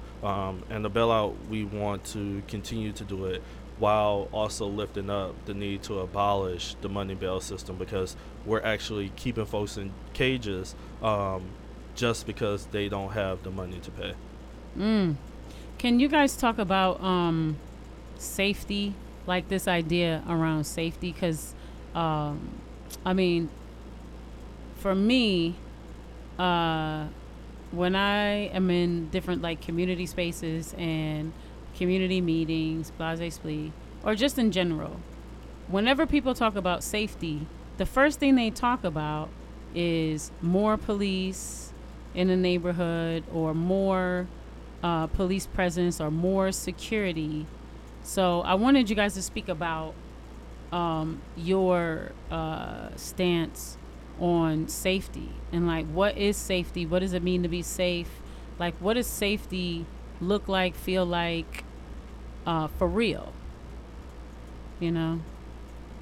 I would first, like, let's talk about what the dominant narrative like safety is first, and let's just kind of like try and like poke holes in it, right? So when you look at police, you look at jails, you look at prisons, you look at surveillance systems, people think that like, oh, that's making them safe, but in reality, all of those different practices, they're just responses. They're just state responses to things that may be like harm in the community. And like looking at what like actually is like the root causes a lot of like harm that goes on in our communities is it really has to do with like a lack of access to something, whether it be a lack of like you know, people don't like have even water like in their homes, like people don't have access to mental health services. We have schools that are being shut down in those neighborhoods, and all these different attacks like on our communities is just another like knife like going into us and like really just cutting down community bonds. I mean, so when you like destroy a community like through all this like structural like violence, that's what's creating like the lack of safety. So what people are doing in terms of like, you know, locking people up, that's like a band-aid to the solution. It's just all that you're doing is actually removing more people away from the community so they can actually suffer even more. So I would say is like, you know, and the band-aid ended up, that's really, I'm giving it too much credit for that, because really it's like a band-aid with like, you know, knives like within that, because like none of that is actually like, you know, actually improving like the community. It's like all those things are just used to like funnel us and like, you know, keep us locked up. So when we look at like safety, we really need to be looking at like things that actually create a whole vibrant, you know, community. Whole communities are like healthy and have access to resources at the end of the day in order to make that happen. A lot of times we talk about like, oh, like we need to be doing this and that, like in order like to bring the community together. Well, you need infrastructure for that. You need resources for that. But all that resources are actually going toward things that are actually just breaking us down. So I think safety is actually something really, really simple. And everybody, you know, you talk around, like they all kind of come to the same conclusion, but we've just been kind of propagandized to think of like somebody just coming after a harm is already being done as what, you know, safety is. But it's really just, we all know what it is in our heart, and and we know that the state isn't providing that for us. I mean, I appreciate that too, because you guys are doing a lot of work around bringing awareness to state violence, or you're using language like state violence, which I think is important. I think language is really important. Like when people say police, what do they say? They say like police violence or police. I like the word police terrorism because I feel that it's terrorizing. Just today, I was riding and I saw a state trooper pulled up to the side of the road. He had one of these like zoom camera things. He was parked and pointing. He was parked facing the way that all the cars are driving towards, but he was inside his car with his door propped open, facing the opposite way with this camera, clocking people that weren't there yet. So he was actually trying to catch people that were way with this camera, like that were way like in front of him, when normally he would be riding on the road and pretty much maintaining the speed limit just by his presence or whatever, right? But at this point, I just saw it like, wow, this dude is hunting. He's like, it's no longer like just doing your beat, even as a state trooper has always been terrorizing to me, but it's no longer just like driving on the highway just to like make sure things are cool.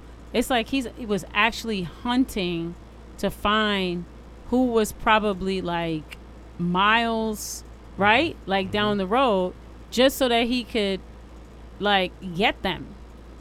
And I'm thinking like, wow, with all the extra laws that are getting put on us, the laws around, you know, having a felony with no insurance, the laws around, you know, just laws and laws and laws. We're like overlawed. We're over policed. And I'm just thinking like, here this dude is on the side of the road hunting people down. For what? They're hunting. And so the work that you guys are doing is to bring awareness around this heavy policing, anti-blackness, and how these two things, I mean, it's always been in the black community. Those have always been our main issues around police terrorism. But I think that the way in which you guys articulate it and the ways in which you guys uplift it in terms of the inclusivity, like you were saying, you did the say her name, right? So it's like, who's missing from that conversation? That's one thing.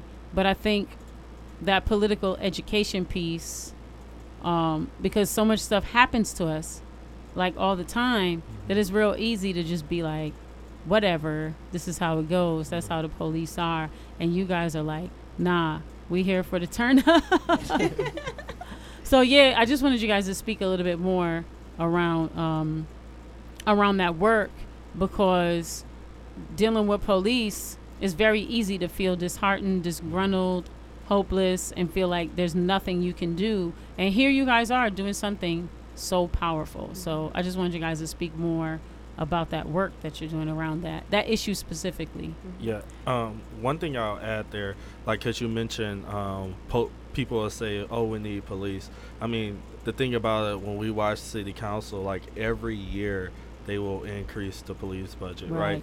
We have in Detroit, 30% of our city's budget, like 30% of our tax dollars is going through to police. Can you say that figure again? Yep, more than 30% of our city budget, which is comprised of our tax dollars, is going to the police department. That's a lot. It's a lot. And compared, so for every dollar that goes to police, only 9 cents of that goes to our Department of Public Health. Whoa. 3 cents of that goes to our recreation department. Whoa. So that's what we're talking about when we say actually investing in what community needs, like health programs, like public health programs and recreational programs. And I'm talking about I'm talking about parks, youth programs, any programs that are at, if you have access to a recreation department, right?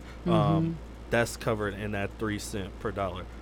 That's going to police. So just wanted to lift that up as folks get an idea of the funding of police in this city. And so you guys do a lot of work around the political education of folks understanding the funding and understanding their rights, understanding their power, you know, and you guys actually show in a powerful way what people can do.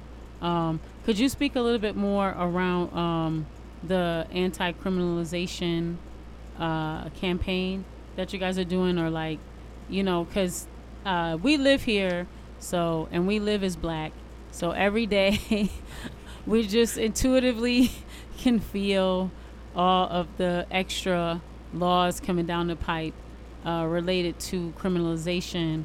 But could you speak to, because I'm looking at this flyer here that's given a whole lot of different, you know, like kind of points around it. And this is like a really kind of bullet pointed thing, which is super awesome. But I want you guys to articulate a little bit more about what is anti-criminalization? Like, what is criminalization? Because I don't think folks necessarily understand what criminalization is, even though black folks love to practice criminalizing one another. But can you guys speak a little bit to criminalization and anti-criminalization as we see it, you know?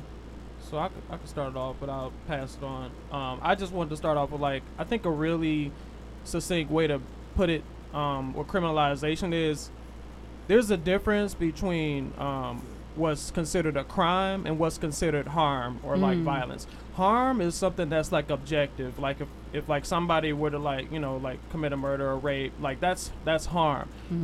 Crime is something that's constructed by whatever the state determines is crime. Okay. So you can look at like historical, like, you know, perspectives of, like, you know, drug use, is that harm or is that like a crime? Particularly like as, you know, as respect to like black people, crack cocaine usage versus like, cocaine. Like one is more criminalized than the other. Like where black people are disproportionately criminalized with respect to activities that might actually be the same. Across the country, across different communities, it could be the same activity, but what's more criminalized, like what's considered like a problem by the state and responded to the state. So I think that's and what's really like the heart of like what criminalization is, and really us doing decriminalization is really just calling attention to like the fact that is bullshit, and what like and how that actually is just funneling us further into the prison industrial complex. You guys have anything to add, or? Also, just to add on to that, just like everything that we've been saying, like the Blue Lives Matter bills, making it difficult to hold police accountable, and you connect that with like the new jail that's being built. They're trying to you build. Gotta tell us about this new jail. We know about it, but it's people listening like all over, and they're trying to figure out why Detroit closed down like pretty much most of the rest of the high schools. We only have like a few high schools left, but they found some money to bring this jail to us. This jail. So just a little bit about the jail. So their reasoning for building the jail is because it's in like horrible conditions now. But it's like, how did you let it get that way? And how can we trust you? First off, we don't need a new jail. But if you were to build one, how can we trust you to maintain a building if you can't maintain the one before? But anyway, that's like, also it's like a deal with Dan Gilbert. Yeah. So like they're basing this jail off of needing beds, right? They'll say, we project this many people will Pre-crime. be in jail. Yeah. But remember how Yana said that over a large majority, more than 50, so around 60% of folks in jail are there because they can't pay. They can't afford bail. So if you're saying 60% of people will be there because they can't afford bail, what you're telling me, you're using inflated numbers as justification to build a jail. But so the who might commit a crime. Right? So the basis of the jail is that folks may have seen, if you go down Gratiot, like that unfinished jail site. So that thing is frightening. Yeah. To see that, so what they're doing, they're swapping that land with Dan Gilbert, because he wants to build a soccer stadium. He wants to, he wants to build a billionaire playground. And in exchange for that, they are putting in a jail, more so where the Detroit incinerator is, near that area. God. Yeah. So that's where the plan is for the new jail. So not in place of the incinerator. No, near it. Right. Near it, right. I mean, not that would be better. But. No, yeah. All of the pollution that's occurring from the incinerator. That incinerator. I need to do a show on that. Yeah. Next week.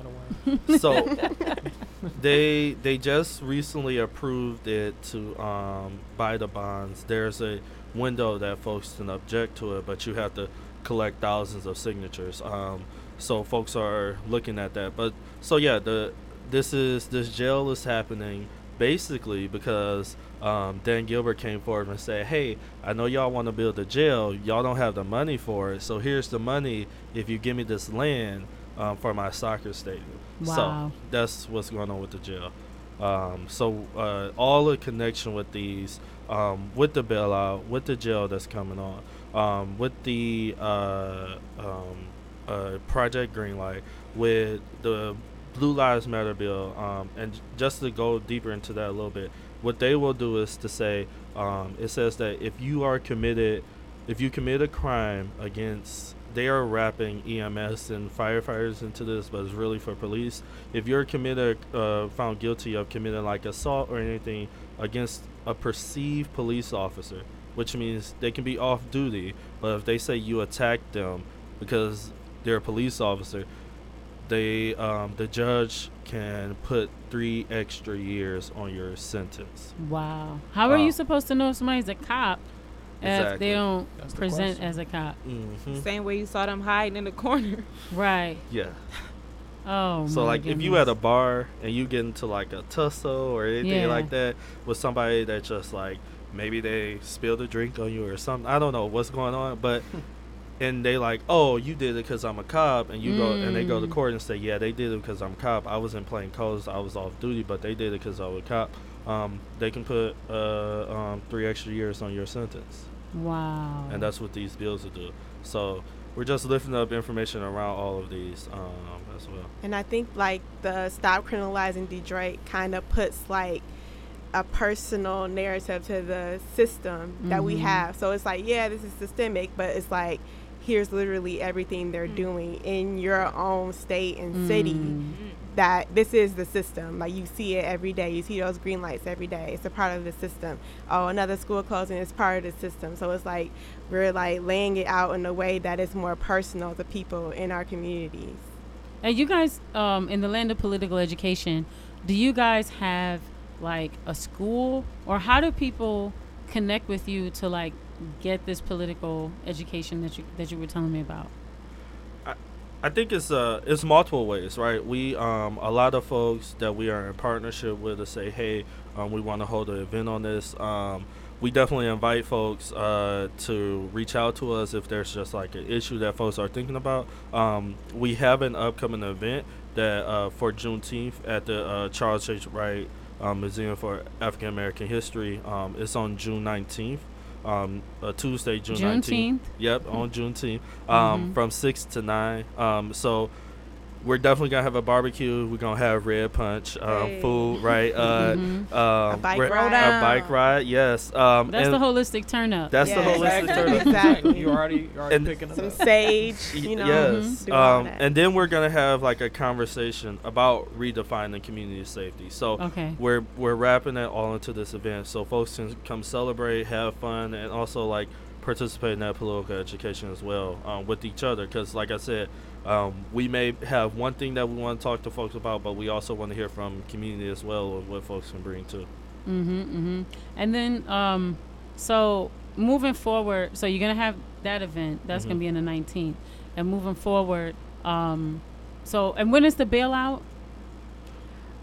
It's gonna be probably multiple days this week, so it's just about like gathering information, who needs to be bailed out, and then like start the process. And then so moving forward from these two events, is it like, can people join your organization? You know, like how do people get involved? How do they support what it is that you're doing? Yep. So we have social media accounts at BYP100. You can follow us on Facebook. I'll say the email address one more time for folks to reach out to us too. Detroit.chapter@byp100.org. You can send us an email if you're interested in joining. If you're like, hey, I want to learn more about this topic, we're definitely down to meet up with you. We're down to hold an event with you. Anything, we're definitely there. We love to get those requests in.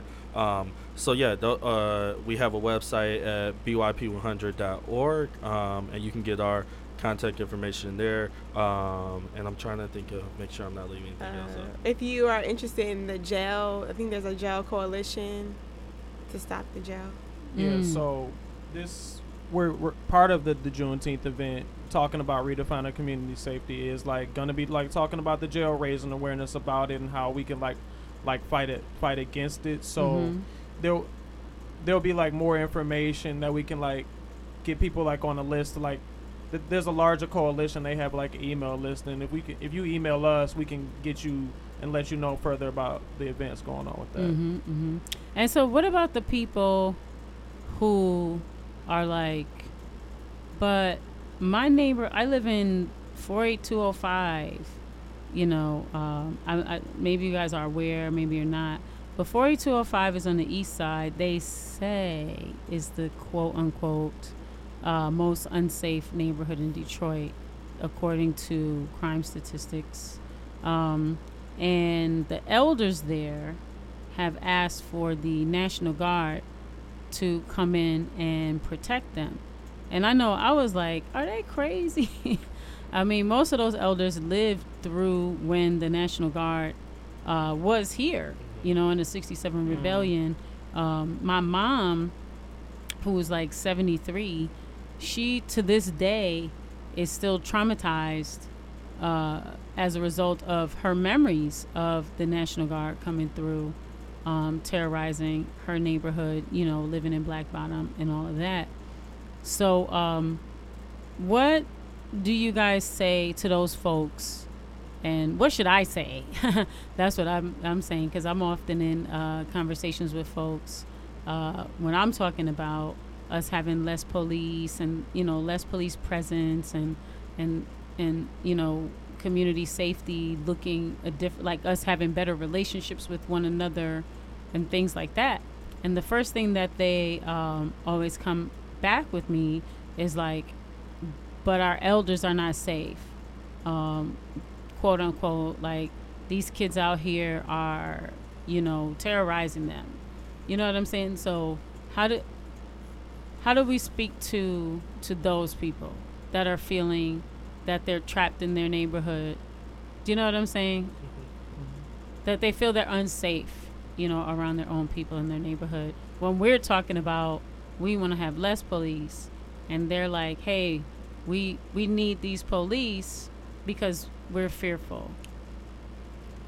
I would say that, again, when we say less police, that does not mean less accountability. Like that's not, those aren't synonymous. So when we're looking for like solutions for like harms that are going on in our community, you have, I like to like let people know that there is nothing that police do, there's nothing that they do that's not that the community can do themselves if they have the resource to do, and we can do it better because we're not just simply like responding to it and then like pushing them away. Like when we talk about rehabilitation, when we talk about like giving access to services for people to, when we talk about like conflict resolution, like these are all different tools that communities have to like deal with the issues, no matter how strong the harm is. Like I feel like for every like individual like act of harm or violence, there's a solution for it, but we need to be like actually building those solutions out and like actually implementing them and getting the resources to do that without like relying on something that we've been increasing police budgets for years. And is Detroit any quote unquote safer? You know, and I would just like ask that back, like are things like any better position based on like an increase like in this? And like y'all can add to that. Yep. Yeah. I mean, yeah, I agree with Rashad, and it's also not at a place like to negate like experiences of folks, right? Like right. Yeah. I think it's very real, like the harms that folks go through.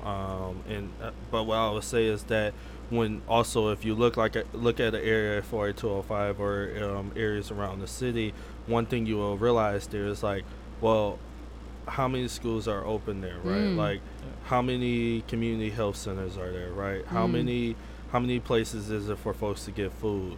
How many places is it there for folks to get water because their water has been turned off? How many folks have lost housing there? Like, have we addressed those things in those areas to say, okay, because there's a large lack of opportunity and access to resources. And like Rashad said too, it's like there definitely has to be system accountability. There definitely have to be community like based systems of accountability, right? Like in ways that yes, we are creating systems that protect our elders, that protect everyone, and specifically our elders and folks who are most vulnerable in communities.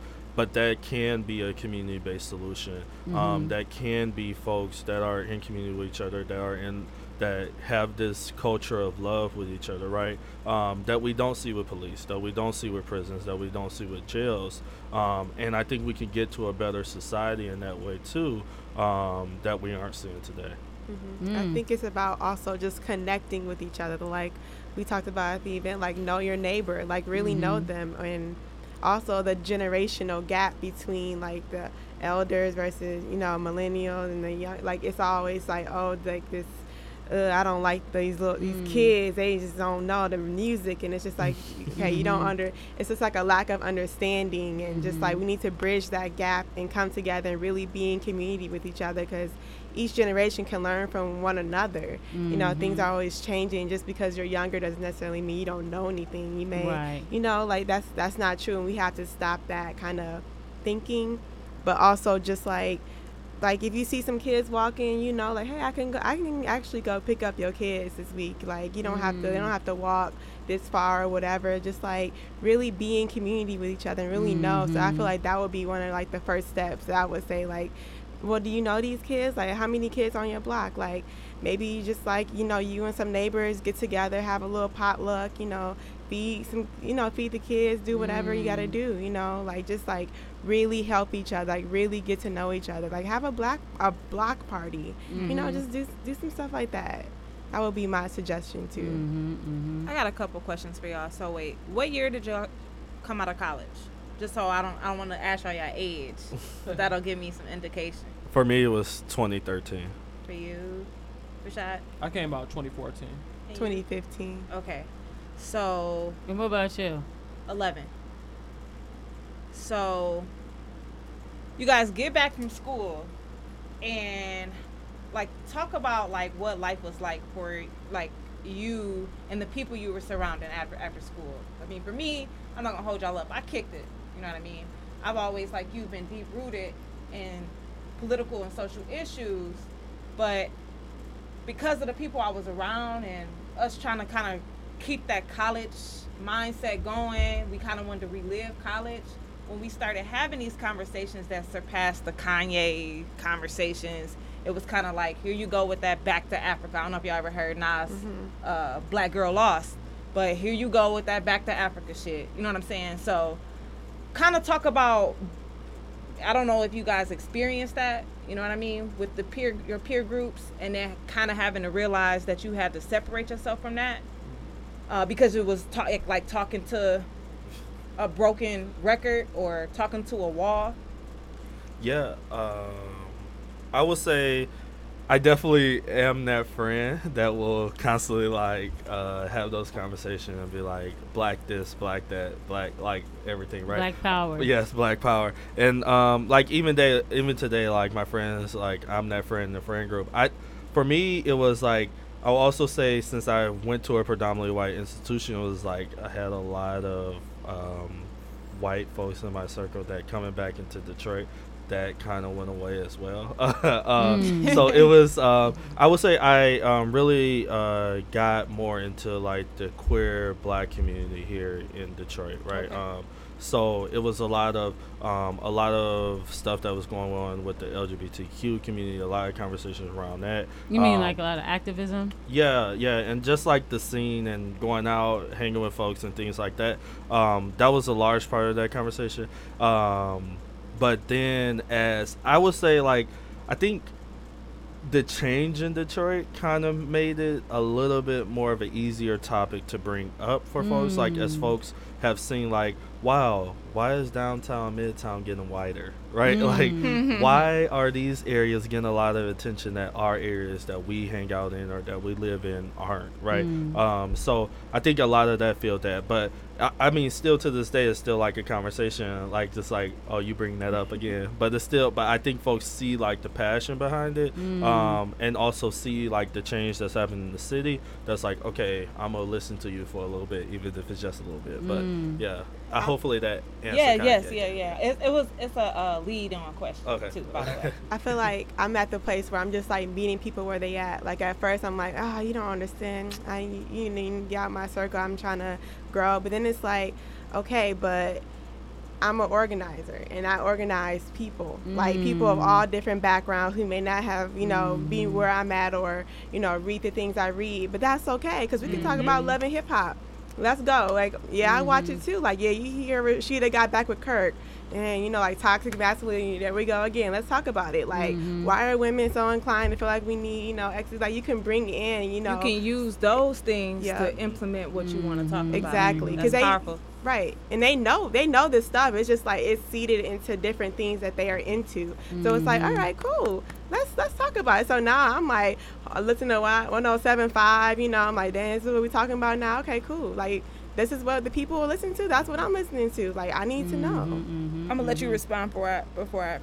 Yeah, sure. So, I think just generally, like, within, like, friend groups, there's always, like, they feel like the need to, like, make a community action, but I feel like a lot of people just don't have that outlet like me, like, going back to my story, right, and just, like, going to that meeting and then, like, getting access to, like, oh, these are things you can make tangible change. Like, most people in my friend groups, even though they may not be, like, doing like, specific things, I feel like they have, like, at least a level of empathy and just being able to actually, like, coming from my perspective, somebody who once didn't have that and, like, then being able to give language to that, I think actually helps people kind of connect to it. I think ultimately it's like, as an organizer, you have to realize it's about, like, building relationships, building authentic relationships.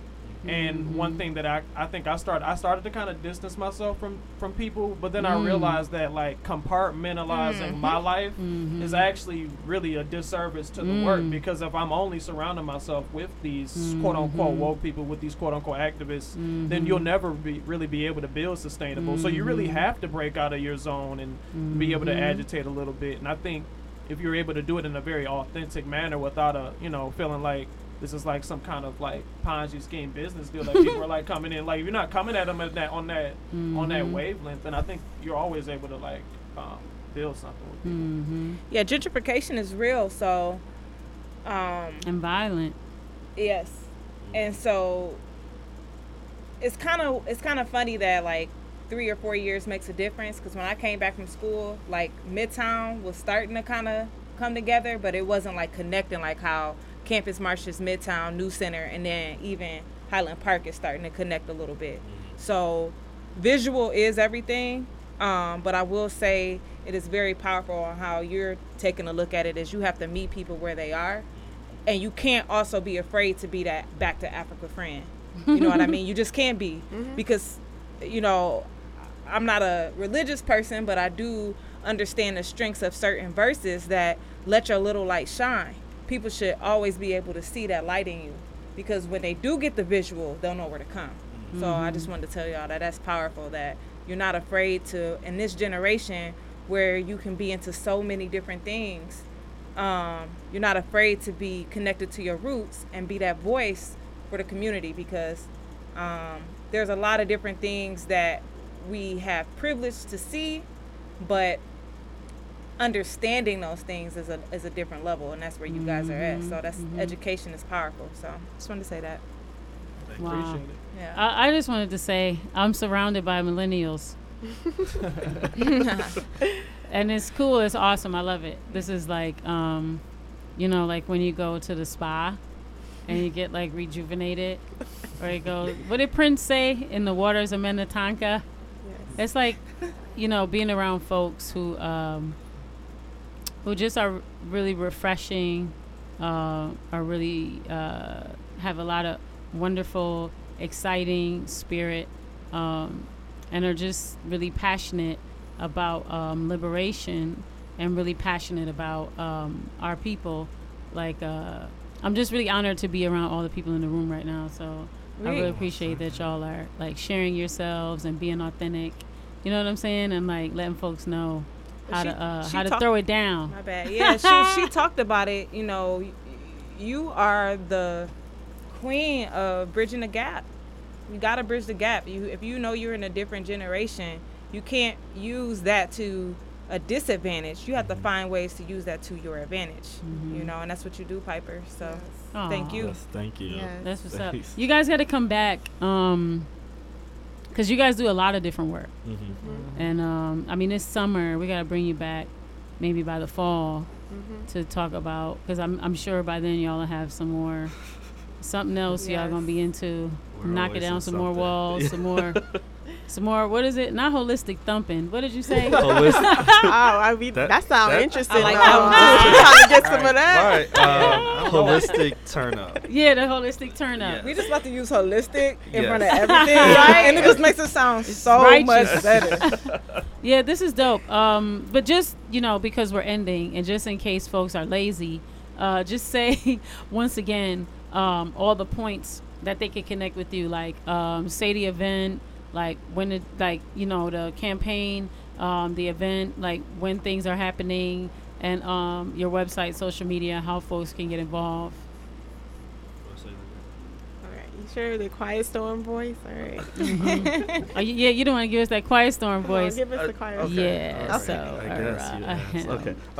So we are currently engaged in the Black Mamas bailout. So folks can, if you know of folks who need to be bailed out, you can give us an email. Send us an email at detroit.chapter@byp100.org.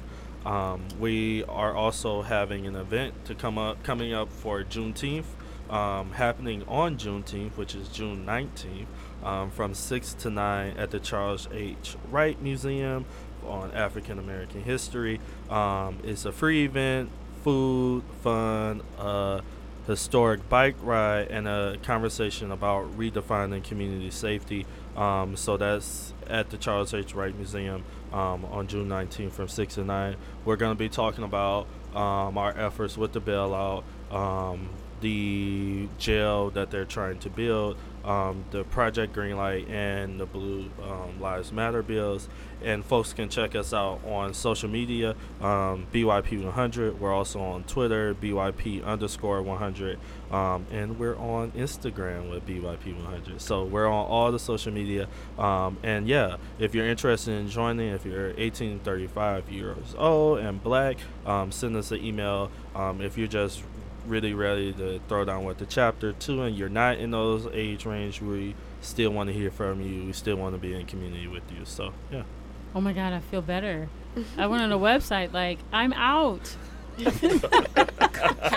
not out. You're not out. No. Okay. No one's out. No. Exactly. Well, thanks for coming through. Thanks for all the work y'all do. Thanks for being awesome. Here's some love and protection for y'all out there, throwing your bodies and hearts and minds on the struggle, you know what I'm saying, for liberation. We love y'all. We appreciate y'all. And thank you, Brittany, for coming through. Always. And lending us your expertise and, being the voice of the millennials always on our show. Always. Keeping me up to date, upgraded. You know what I'm saying? And thank you to Joe Black back there doing the engineering. Thank you, bro. That's what's up. Shouts out to Kari. Kari's downstairs doing his mogul thing. He's being a mogul. Got to keep the house together. Got to keep it tight. So we love you, Kari. And this is Piper Carter Podcast. On Detroit is Different. So DetroitisDifferent.com and at Detroit is Different on social media. And yeah, you know what? Just real quick before we go, I think I'm gonna start taking emails. People keep asking me if I'm gonna take phone calls. Never. I will never, ever take phone calls on this podcast. But we will take emails. And so starting next week, I think we're going to start implementing the emails.